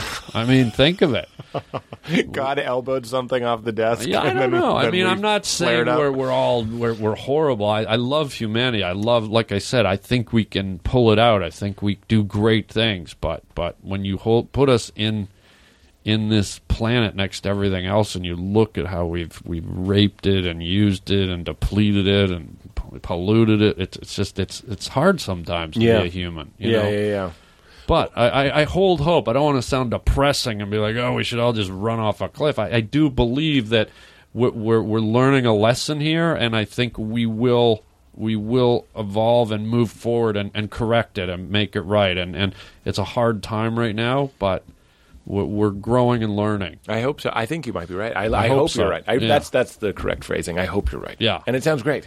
Yeah, I hope so. I hope so, man. Because we have, humanity has a lot to offer, and there's a lot out there to find still. You know, who knows what's out there, man? Yeah. We might reach another place, another planet, another species, who knows? Yeah, that'd be cool. Be sweet. But Stephen Hawking, our most intelligent computer person, says that if there are aliens, they'll probably be hostile. Yeah, but that's a 50-50 proposition. He goes, they'll probably be hostile, but what's the other side of the equation? Well, they might be friendly. We might get, massages. Who knows? They got those long almondy fingers, Probably get the best back rub of my life from those. I mean, each finger is about 12 inches long. God bless them. I'm going to be standing at the crop circle with some olive oil. It's like here I am, dude. Come on, Bulbo, let's go. I'm taking my clothes off as you land on the flax. It's like, let's talk about love a little bit. You mentioned it. Are you married? No, I'm not. Do you have a loved person? Not at the moment. No. Have you had loved people? Yeah, of course. Love is the best thing in the world. Yeah, let's talk about love. That's the power of humanity. That's one of the great driving powers of humanity that I love about being human and life, and that's the good side of us. It's weird that it can turn the volume down on everything. People and just crank the volume up. Yeah. I mean, in a good way. I mean, on the bad stuff, I meant. Yeah, in the bad stuff. The volume goes down, yes, and then you're just only focused on this person or this thing. Oh, yeah. It's It can great. change I always things. feel bad when you ever meet people, they say, I've never been in love. Yeah, I don't. Have you ever? You've been in love, haven't you? Every girlfriend. Yeah, I mean, yeah, I can. I feel so bad when I meet people who say, I've never been in love. I think I might be in love with this person, but I've never been in love. And you can tell they don't. Yeah, you it's have no idea what the you're saddest talking thing I've about. ever heard when I hear someone say that. You're fucking right. Yeah. It's terrifying. It's terrifying. Like, Get to be this- in love is the best feeling on the planet, man. Yeah. It is. Oh, God. I remember one time being in love. And did you see 500 Days of Summer? I don't think so. We're in different circles when it comes to what I'm watching. Yeah. Anyway, there's a great scene where Joseph Gordon-Levitt looks in the mirror. They're playing, for fuck's sake, You Make My Dreams Come True by Hall & Oates, right? Oh, yeah. And he's in love, and he looks in the car window for the reflection, and he sees Han Solo. Oh, wow. And it's such a funny thing. I And I was gotta like, see this movie That now. is, and it covers everything. It covers love, and then it covers like heartbreak and love. It's very, very. I think it's very good. But I remember feeling exactly that way. I remember, it was informed by the movie. But I was walking in the sun, and I just felt that scene in that movie, and I felt like if I look in this car window, I'm going to see Han Solo, because Yeah. that's how much like that person was making me feel. Lifted you up, yeah. I felt like Han Solo. You were beaming. Yeah, she made me beam, Yeah. and it was all about that relationship, and it was pure joy and pure ecstasy. Oh. And they've all Best. pretty much been that way, with the exception of I don't say this callously. I never really think I was like in love. I got married when I was 22. Okay. to the first girl that I slept with. Are you still married? No. I Okay. got divorced when I was 28. Okay. And I'm not saying this defensively, or even she'll never hear this. I'll to be the cheap. judge. That one, I don't think I was like.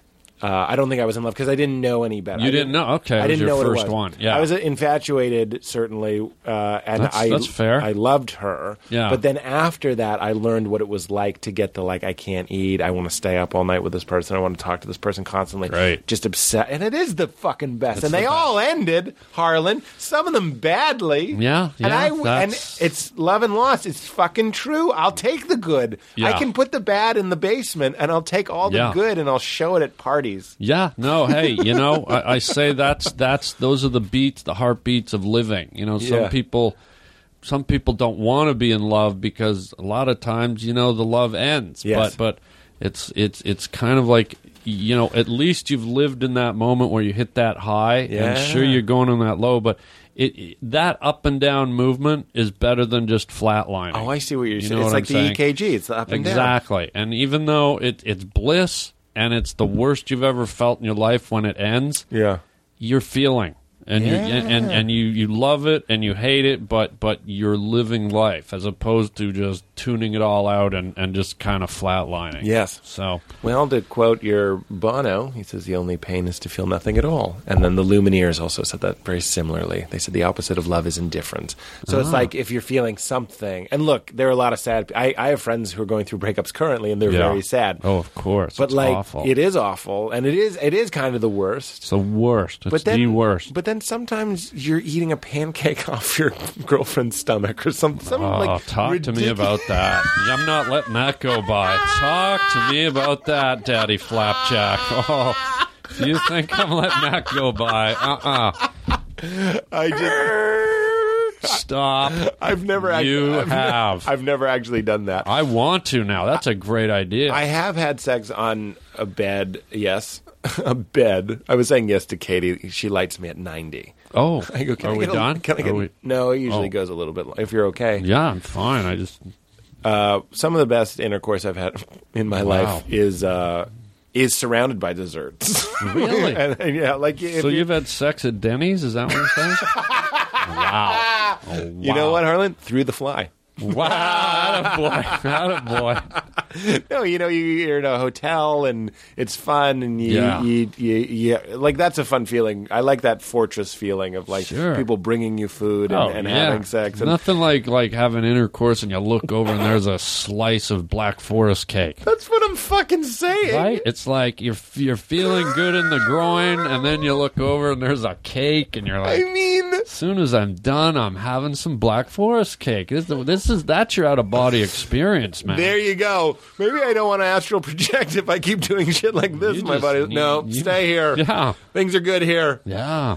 God in heaven. Well, it's funny how something as simple as sex and love, these basic things, we're talking about your phone, we're talking about your Times Square and iPad and merging of our into the singularity and all that sort of stuff. But at the end of the day, love and sex when you're in love, that's where it's at, as Sam Oh, Cooke said. that's beautiful. That's an even higher level. When Yeah. you can have sex and be in love at the same time, that's the candles burning hottest right there. Yeah. Oh, God. Yeah, it's amazing. And like I said, I hope everyone listening has had those moments. Yeah, 'cause and there's if they're people not, that to go haven't. for it. And to go, you're absolutely right. Yeah. But it kills me the people I know who are like married, and I'm like, I don't think you even like your wife. Yeah, I've seen it. I've heard people say, yeah, we're not, he loves me, and Yeah. that's enough for me. We're Right. not really in love, but I know he loves me, and that's all I need. Right. And you're like, wait a minute, what about passion and sensuality and electricity and Right. magic? And Right. no, he loves me. I'm good with that. I just want to be loved. Well, people are afraid, aren't we? I'm including myself in Yeah. that. You get in the more intense relationships that I've had, the more white hot burning ones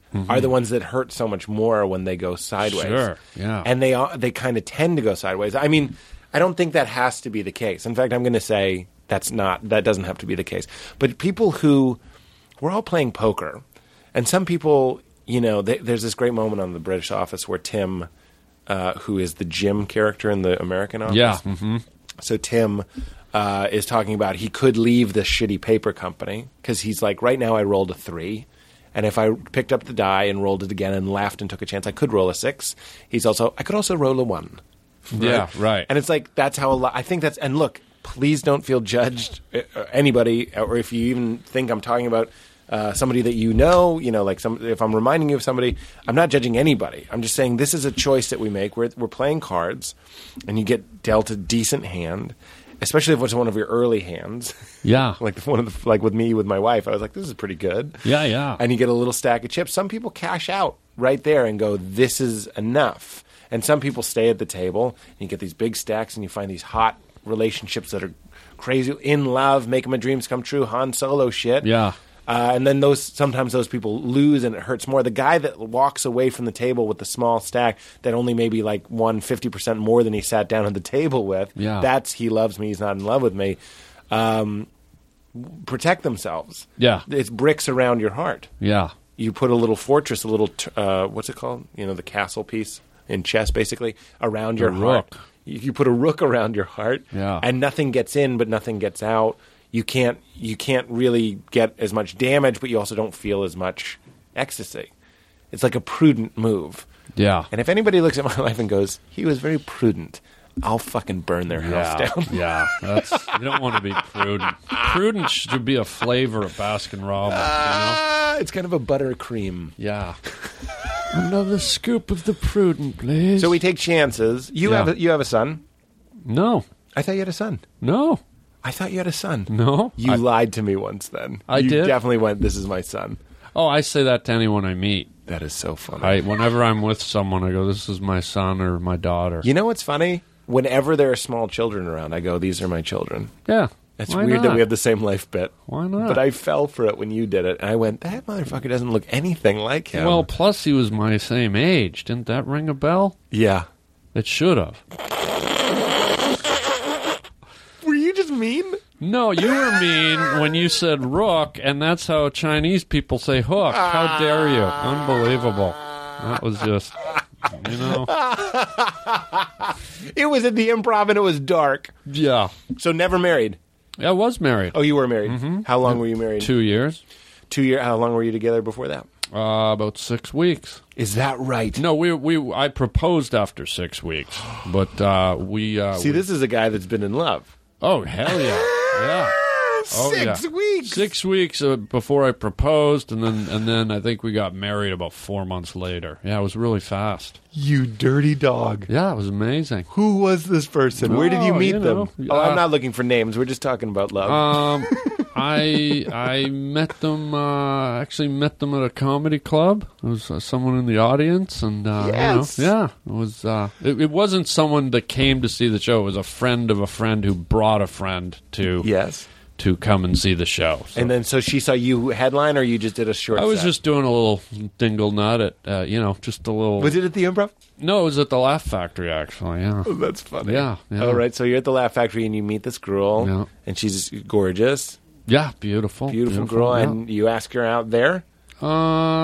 Yeah, we all went out for drinks, and then I kind of started making contact with her there. So yeah, pretty wild, man. And then it flared up really quickly, Oh yeah, very, very quickly. Yeah, the what does that look best. like? You took a trip together. What is the move? Because something needs to bond people. You need to spend a lot of time. we together. took a road trip through Arizona. There you go. Down the back roads where the giant cactus grow. We just drove through jungles of like 19, 20, This is the 30 beginning foot of a cactus. short stories where the giant cactus grow. Oh yeah, man. It's awesome. It's awesome. And you're fucking. Well, I never divulge too much about my love life. Sure. I keep that. I feel like a But lot. presumably you're fucking. Maybe not. Maybe the cactus was fucking. I don't know. I meant it in the good way. I wasn't trying to. Of course, I'm not trying to out you. I'm just No, saying no. that's that early passion. You're on this road trip, Right, and right. there's a lot of attraction, Of course, and yeah. interest. And Yeah. is it like staying up and talking like you just can't wait to Oh, see what she yeah. thinks about this or this or this? Absolutely, it's all that. It's Loss all of that. appetite went apart. Not really, because we both liked like junk food. So it was like we like to go and eat. It was great. Really? Yeah. And then you proposed 6 weeks. Was that a shock to her? I think she was surprised. Yeah. But said yes. Yeah, said yes, and off we went. Didn't last very long. How but, did you propose?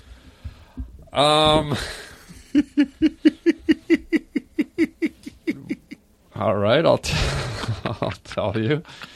We were driving through the middle of nowhere, Yes. and believe it or not, I'm not trying to make a joke. There's a little town in the middle of nowhere in Arizona called Nowhere, Arizona.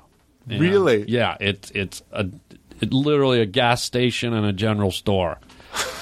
And we just drove through the town, and I just pulled over I said, let's go climb up that little mountain there, that little, there's like kind of a half mountain, half hill thing. And we got to the top, and there was a little yellow flower growing out of the desert ground, and I picked it, and I gave it to her, and she was sitting on a rock. I said, will you marry me? With the flower? Yeah. In nowhere? In the middle of nowhere, man. And that was it. She started crying and said yes, and it was amazing. And I don't regret it at all. It's sad when things don't work out, but to me, it was a beautiful moment in my life. And yes. It was. Don't get robbed of that. You're not. I'm talking to people listening and to myself. It's like you shouldn't lose nowhere flower proposal. No, I love it. Even though the marriage didn't work out, I savor that moment. Yes. It was a beautiful moment. Yes. Yes, beautiful. It's on the highlight reel. Yeah, definitely. That's a real beep of the high part on the heartbeat. Fantastic. Can you tell me a little bit about why it went wrong? You know what? I'd probably rather not, because That's okay. it's I find relationships, especially real intimate ones, are very sacred to me. Sure. And well, thank you for telling the proposal. I'll thank you for what you did. I've share. never told that before, but I feel like it's a beautiful moment, and I'd rather just let's leave it positive, leave it there, and my relationships with my ex-wife and other girlfriends that I've had, they're like sacred to me, and I feel like when you put that out for the world to hear, it takes away from a little bit of that magic. So I never really talk about that stuff. I had people who know the show know everything about my relationship. Know my wife cheated on me and all this sort of stuff. Oh, I'm sorry. But you see, I just said it so callously. Yeah. And that's what I wanted to do. It was like flooding the generator. You know what I mean? It was like I was keeping it so sacred, and it was such a source of hurt for me that I was like, let's open all the windows and really let everybody come in. That's a good approach too. It worked. And I'm not keeping stuff in because of any hurt or any pain. It's more about the magic to me. Yeah. It's all about the good things. I don't dwell on the things that went bad. It's all about respecting her privacy, my privacy, and those moments that we had were so intimate that I like to keep those. I get it. Kind of like in my own photo book in my mind. I get that. So I hope you're not offended that I'm not. Not at all. Opening up about it. In fact, I would like to think that there will come a time when there will be, and there are little photos in the album that I don't share. Good. I'm just not sure what they are. They're there, though. They're there. Probably something to do with a pancake on a belly. Yeah. Have you ever eaten a pancake off a girl's belly? No, but I'll tell you what, I did do, this is a fun one. I was at a bar one night. I haven't, but I'm gonna. Well, I was at a bar one night, and there was a girl who, we started talking, and she goes, I want a tattoo. And I said, well, I've got a Sharpie. And I pulled a Sharpie out of my jacket. Uh-huh. And I go, what do you want? She goes, I want a snake coming out of my asshole. This is a true story. This is true. So cut to about an hour later. I guess he was drawing a snake coming out of the hole. It was great. Yeah. What, in a hotel, I'm hoping? Oh, yeah. It was pretty wild. It was pretty fun. It was weird. Great. It was weird, yeah. Let's talk about one thing I really wanted to talk to you about. Yeah. Was something that I realized recently that I'm very passionate about, and I just know you are from seeing your stand-up, is genuity. When you're telling that story, I didn't have to say, is this true? I just wanted to see if it was. Of course it's true. When I see you perform, there's a lot of presence. It's been coming up a lot on the show, and it's been coming up a lot even more in my life. I've been talking to other comic friends of mine where I'm like, it's sex. It's comedy is sex, and if you're enjoying yourself and if you're present, the crowd can tell. That bond is formed. Right. It's no longer sexual, but it's the performer and the laughing, and you're being informed by them, and they're informing you, and you're informing them, of course, with your words and all this. But there's this nuance, and I see a lot of people perform, and they're just not. They're like bad lovers.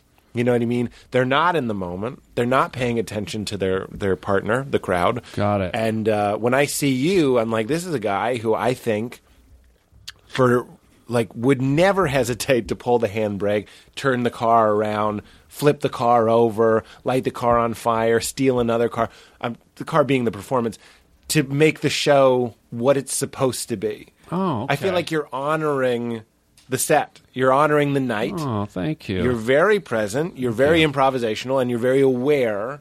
And every time I see the show, I go like, "Oh, that's what that 20 minutes of the show was supposed to be."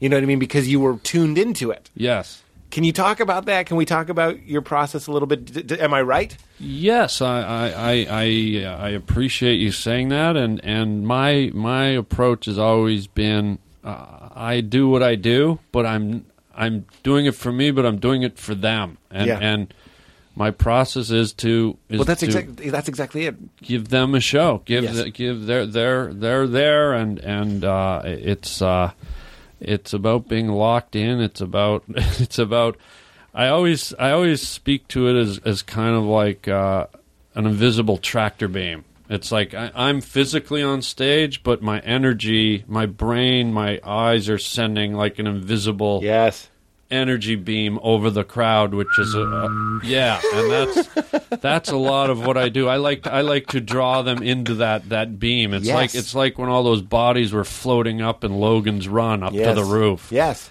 And I feel like that invisible energy is a lot of what I do on stage, because I want to go beyond just being a talking head on stage. Yes. Like, I want to penetrate through their skin. I want to penetrate through their mind. Through I want to infiltrate their world and have them infiltrate mine. Yes. And meld. Yes, meld. So, yeah. Locked in together. That's it. Yeah. I think that is, to me, first of all, you don't have that ability when you're starting out. Like I see a lot of younger guys trying to jump ahead to I was just going to say the enlightened comedian, because what you're saying sounds a little bit, I'm not going to say you have it figured out. No, but I'm just saying that's a little bit closer. It's a little bit more evolved. Let's just say that.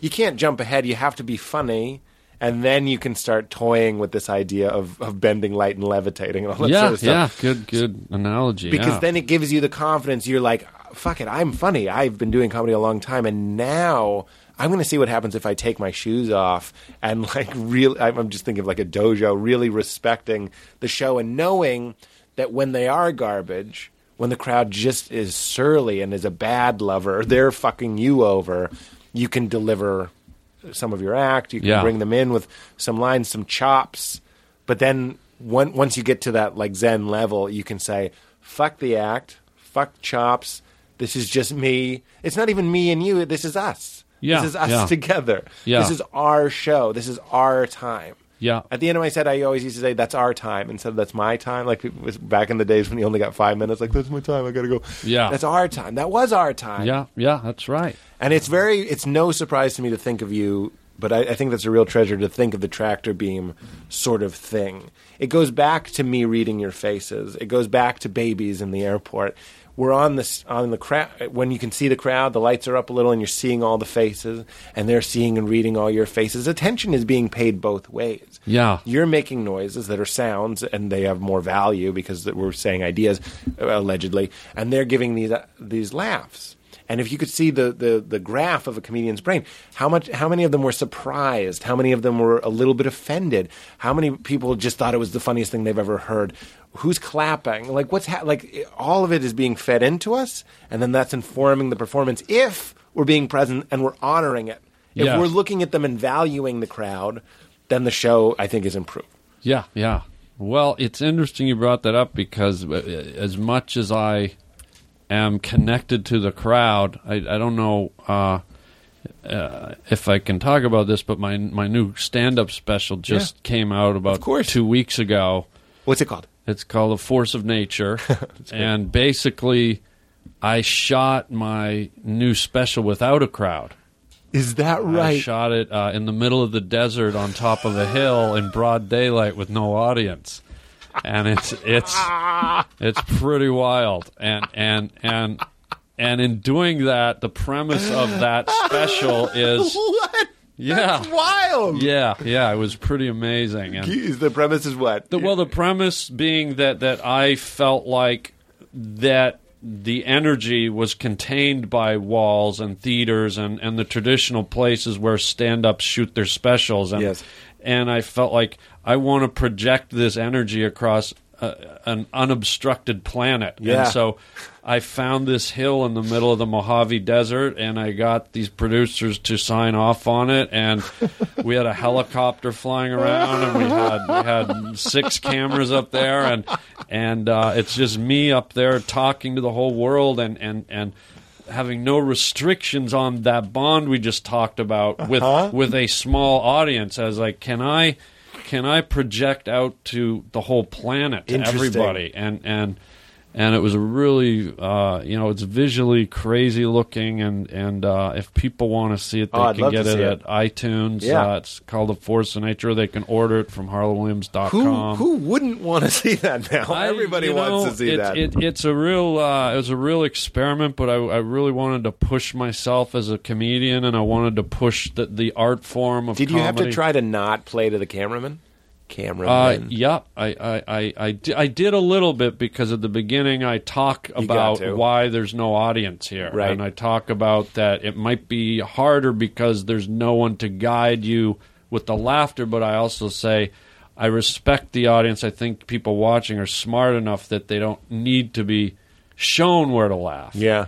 And I also added a little bumper that if they got into trouble, I would throw a handful of sunflower seeds in their face. So there was a couple of times where I thought maybe they might not be laughing at home, and I threw sunflower seeds into the camera. But outside of that, I was pretty much projecting out Yes. to the world. Well, it's funny when you're doing a special. Kumail, my friend Kumail, and I did our special in this very, very large theater in Austin, and he was like, "Peter, it's too big. It's huge. I don't want to do it. It's so big." And I was like, "But it's so big, it'll detach us from the audience enough that it'll play on television." So I Right. actually think you playing to an imaginary crowd or whatever, or an imaginary energy, might come through the lens a little bit more. I hope it does. Yeah, I'm I curious hope to so. see. It's hard to judge because it's my own thing, like watching myself. But I was very happy doing it and had a great time. And it's probably, it's just like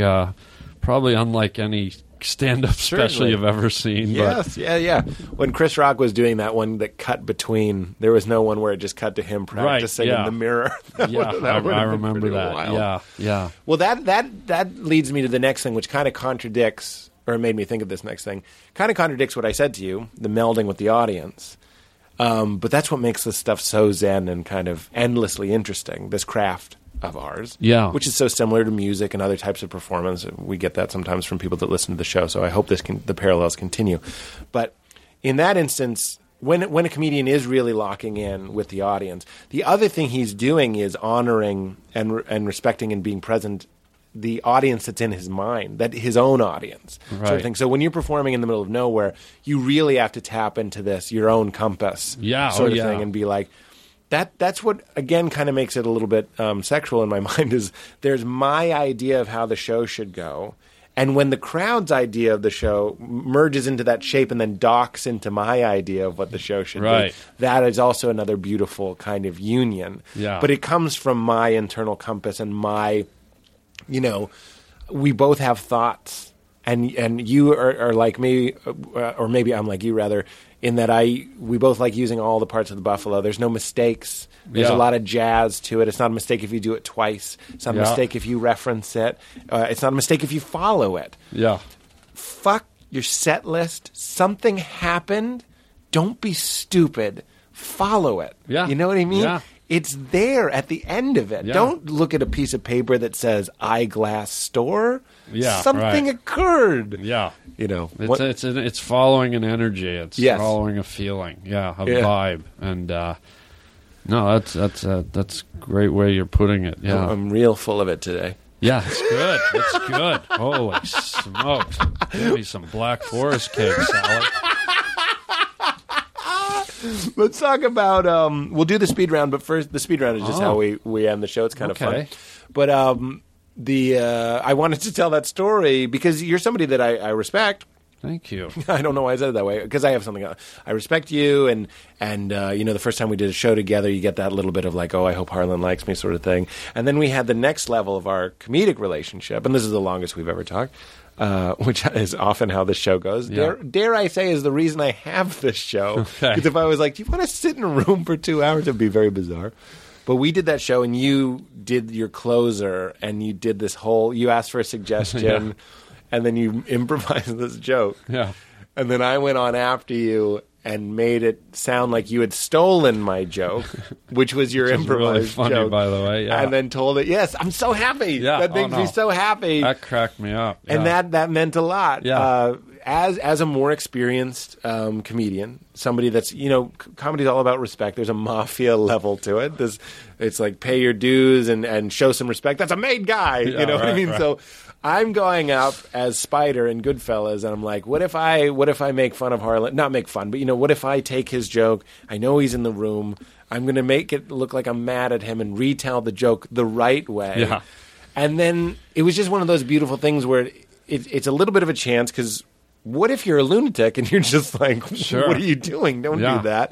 But you liked it, and it's just that kind of, we're all comedians sort of moment. It's Yep. like, it doesn't matter. We're all in the boat together. Yep. And if it's funny, we like it. It was just such a fun night for me. thank you. Well, thank you for providing the setup to it. It was such a fun thing to do. That was great, because I know it can go the other way. Back when I was starting out, I used to do a little tribute to, there was this older comedian that did the circuit, and he, every now and then I do a little tribute to him because I like doing his voice, and he was a funny guy, and he would do real corny jokes like, he'd talk about Saskatchewan, where it's a province in Ontario where it's all prairie. It's for thousands of miles. It's just flat. Yes. And he used to do a joke where he'd go, Jesus Christ, Saskatchewan, it's the only place in the world you can sit on your front porch and watch your dog run away for 3 weeks.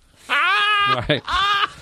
So I would do it just because I liked the guy, and I was doing it for about a month, and then one day he walked up to me and he goes, hey, Jesus Christ, Harlan, I hear you've been doing my jokes. And I go, yeah, oh yeah, Gary, it's like a tribute. And he goes, yeah, well, fucking don't. Like, he just got mad at me. I was like, okay, dude. Like, he didn't get it that I was like kind of worshiping him a little, and Right. and I felt bad. I felt bad that I did it because he perceived me as if I wanted to steal Take his his joke, and then jokes. I do it in his voice. Right. And I also felt bad that he missed that one of the younger up-and-coming comics who was, at that time considered, hip and edgy. And Yes. He was missing that this guy was, like, giving him some credo, Right. And so it was just a disaster. Yeah. I just stopped doing it immediately. I You said, never you got know. it, Gary. I won't do it again. Yeah. You never know. Yeah. When are you going to run into some sensitive lunatic Yeah, they yeah. won't understand? Yeah. I can't remember when that's happened to me, but stuff like that's happened It to me. happens. It happens. But Sensitive. I think he was an old school guy, Yes. kind of a Catskills guy, and I think the Right. guys nowadays, like the guys from the '80s forward, kind of, Right. We get it that we goof around with each other, Right. So thank you for doing that. That cracked me up, by the way. It's funny because it's not only did you take like a just a bit.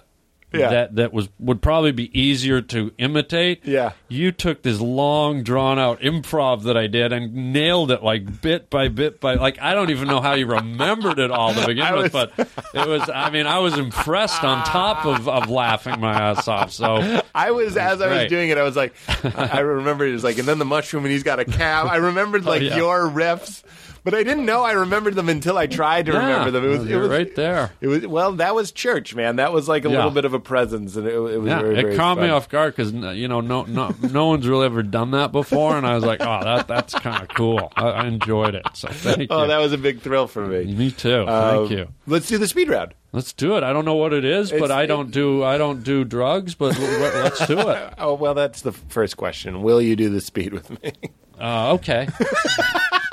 Tie my arm off. Do people dude. think you do drugs a lot because you Yes. because you are a goof? Well, because I talk slow like this. Oh. Kids in high school used to call me Stoner. That was one of my nicknames because I kind of have a nasally drawl or whatever. Yeah, I understand. And then, doing movies like Half Baked and Right. Sorority Boys and Dumb and Dumber and Something About Mary, all these movies, they're Right. all like, teen, like, hilarious comedy movies, so they think, oh, what a stoner dude. Right. So, But you're not you don't do the weed?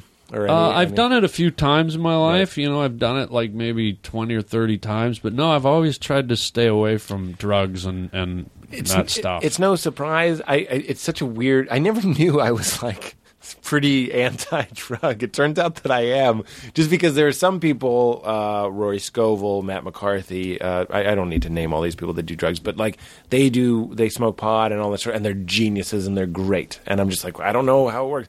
But a lot of the time, I'm kind of like, if somebody trails off and doesn't get to be in all those movies that you mentioned, I'm kind of like, were they doing a drug that like made them feel like they didn't need to do those movies? You know what I mean? Right. Like weed was always scary to me because it made me feel like I had accomplished something. And I know you love weed, Katie. No, not really. Oh, I thought you were making your I love weed face. And look, I've had wonderful experiences with it too. And you could call me full of shit because I drink booze and all that sort of stuff, and maybe I am. And booze has destroyed other careers as well, and lives, and drunk driving, and marriages. Yeah. So I am full of shit. But in my experience, I've seen a lot of people that I'm like, that's one of the funniest people I've ever known, and he smokes weed all day. Cut to 2 years later, he's gone. He's just not around. Yeah. Now that he didn't die, he just kind of like. Well, that's my approach was, look, our instruments that we make our career with are our brains. Yes. And I always looked at my brain like an Alka-Seltzer tablet. And you drop it in water and it slowly starts to dissolve and little pieces drop off and then eventually it just dissipates. Yes. And I always thought the reason I've only done smoked weed a few times in my life is because it's fun. I love it. I laugh my head off. But I don't do drugs because I don't want to damage my instrument. Right. And I'm not saying I am. I don't know the answer whether it would help me or hurt me, but my own personal conclusion is this thing in my skull is my livelihood. It's precious. It's precious. Also, and remembering lines and stuff. Yeah, like that stuff.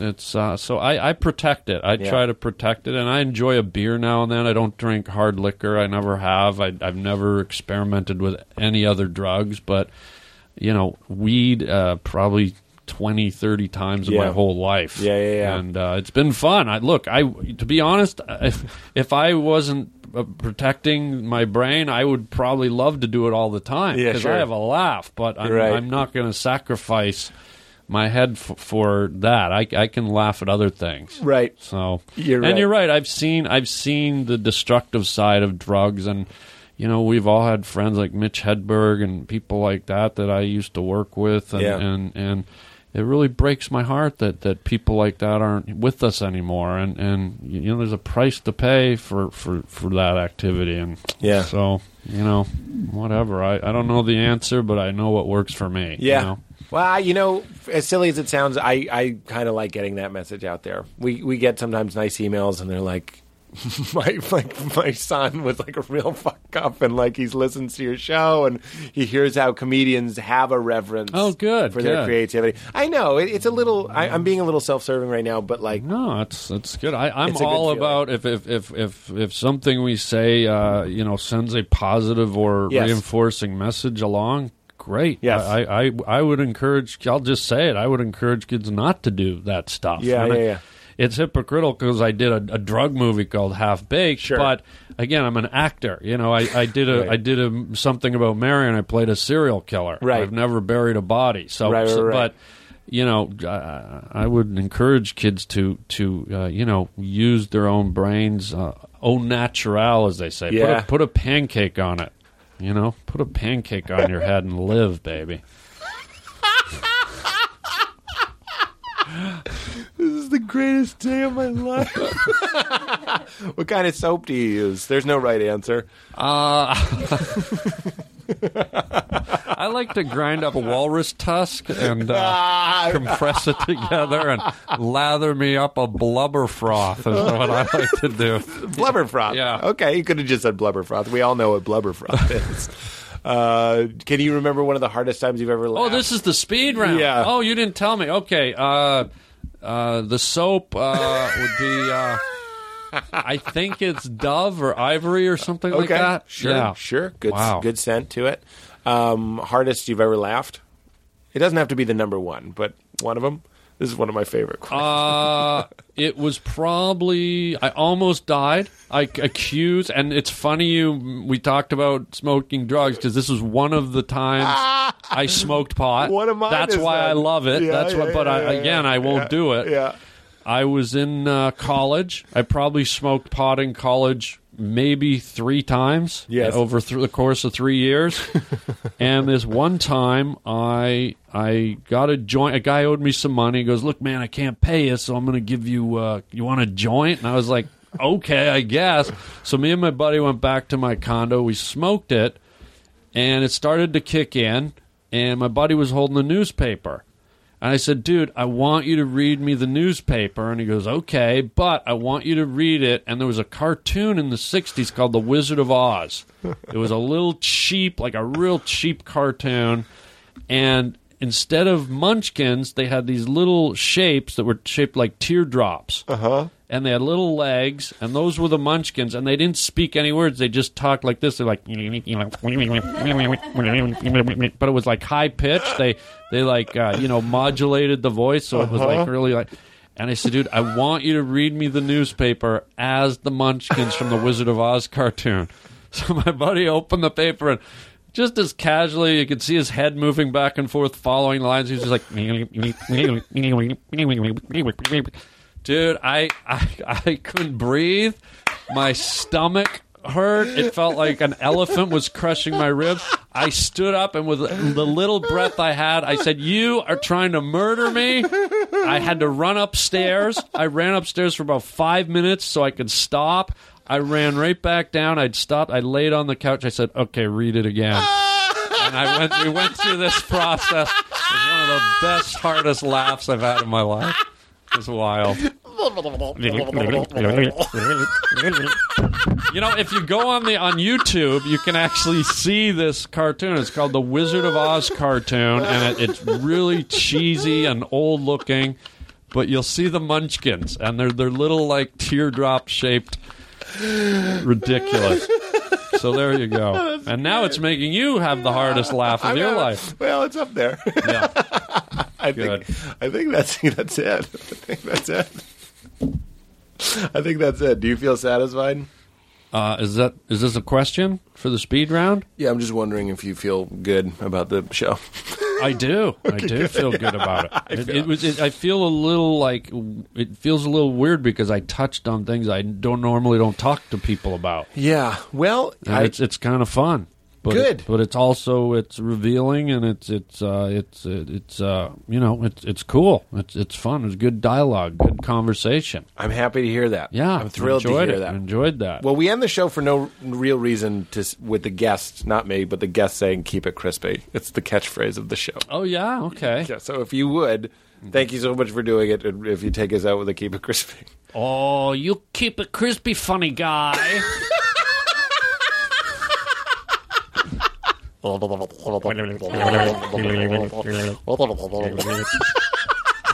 Thanks, man. Thank you.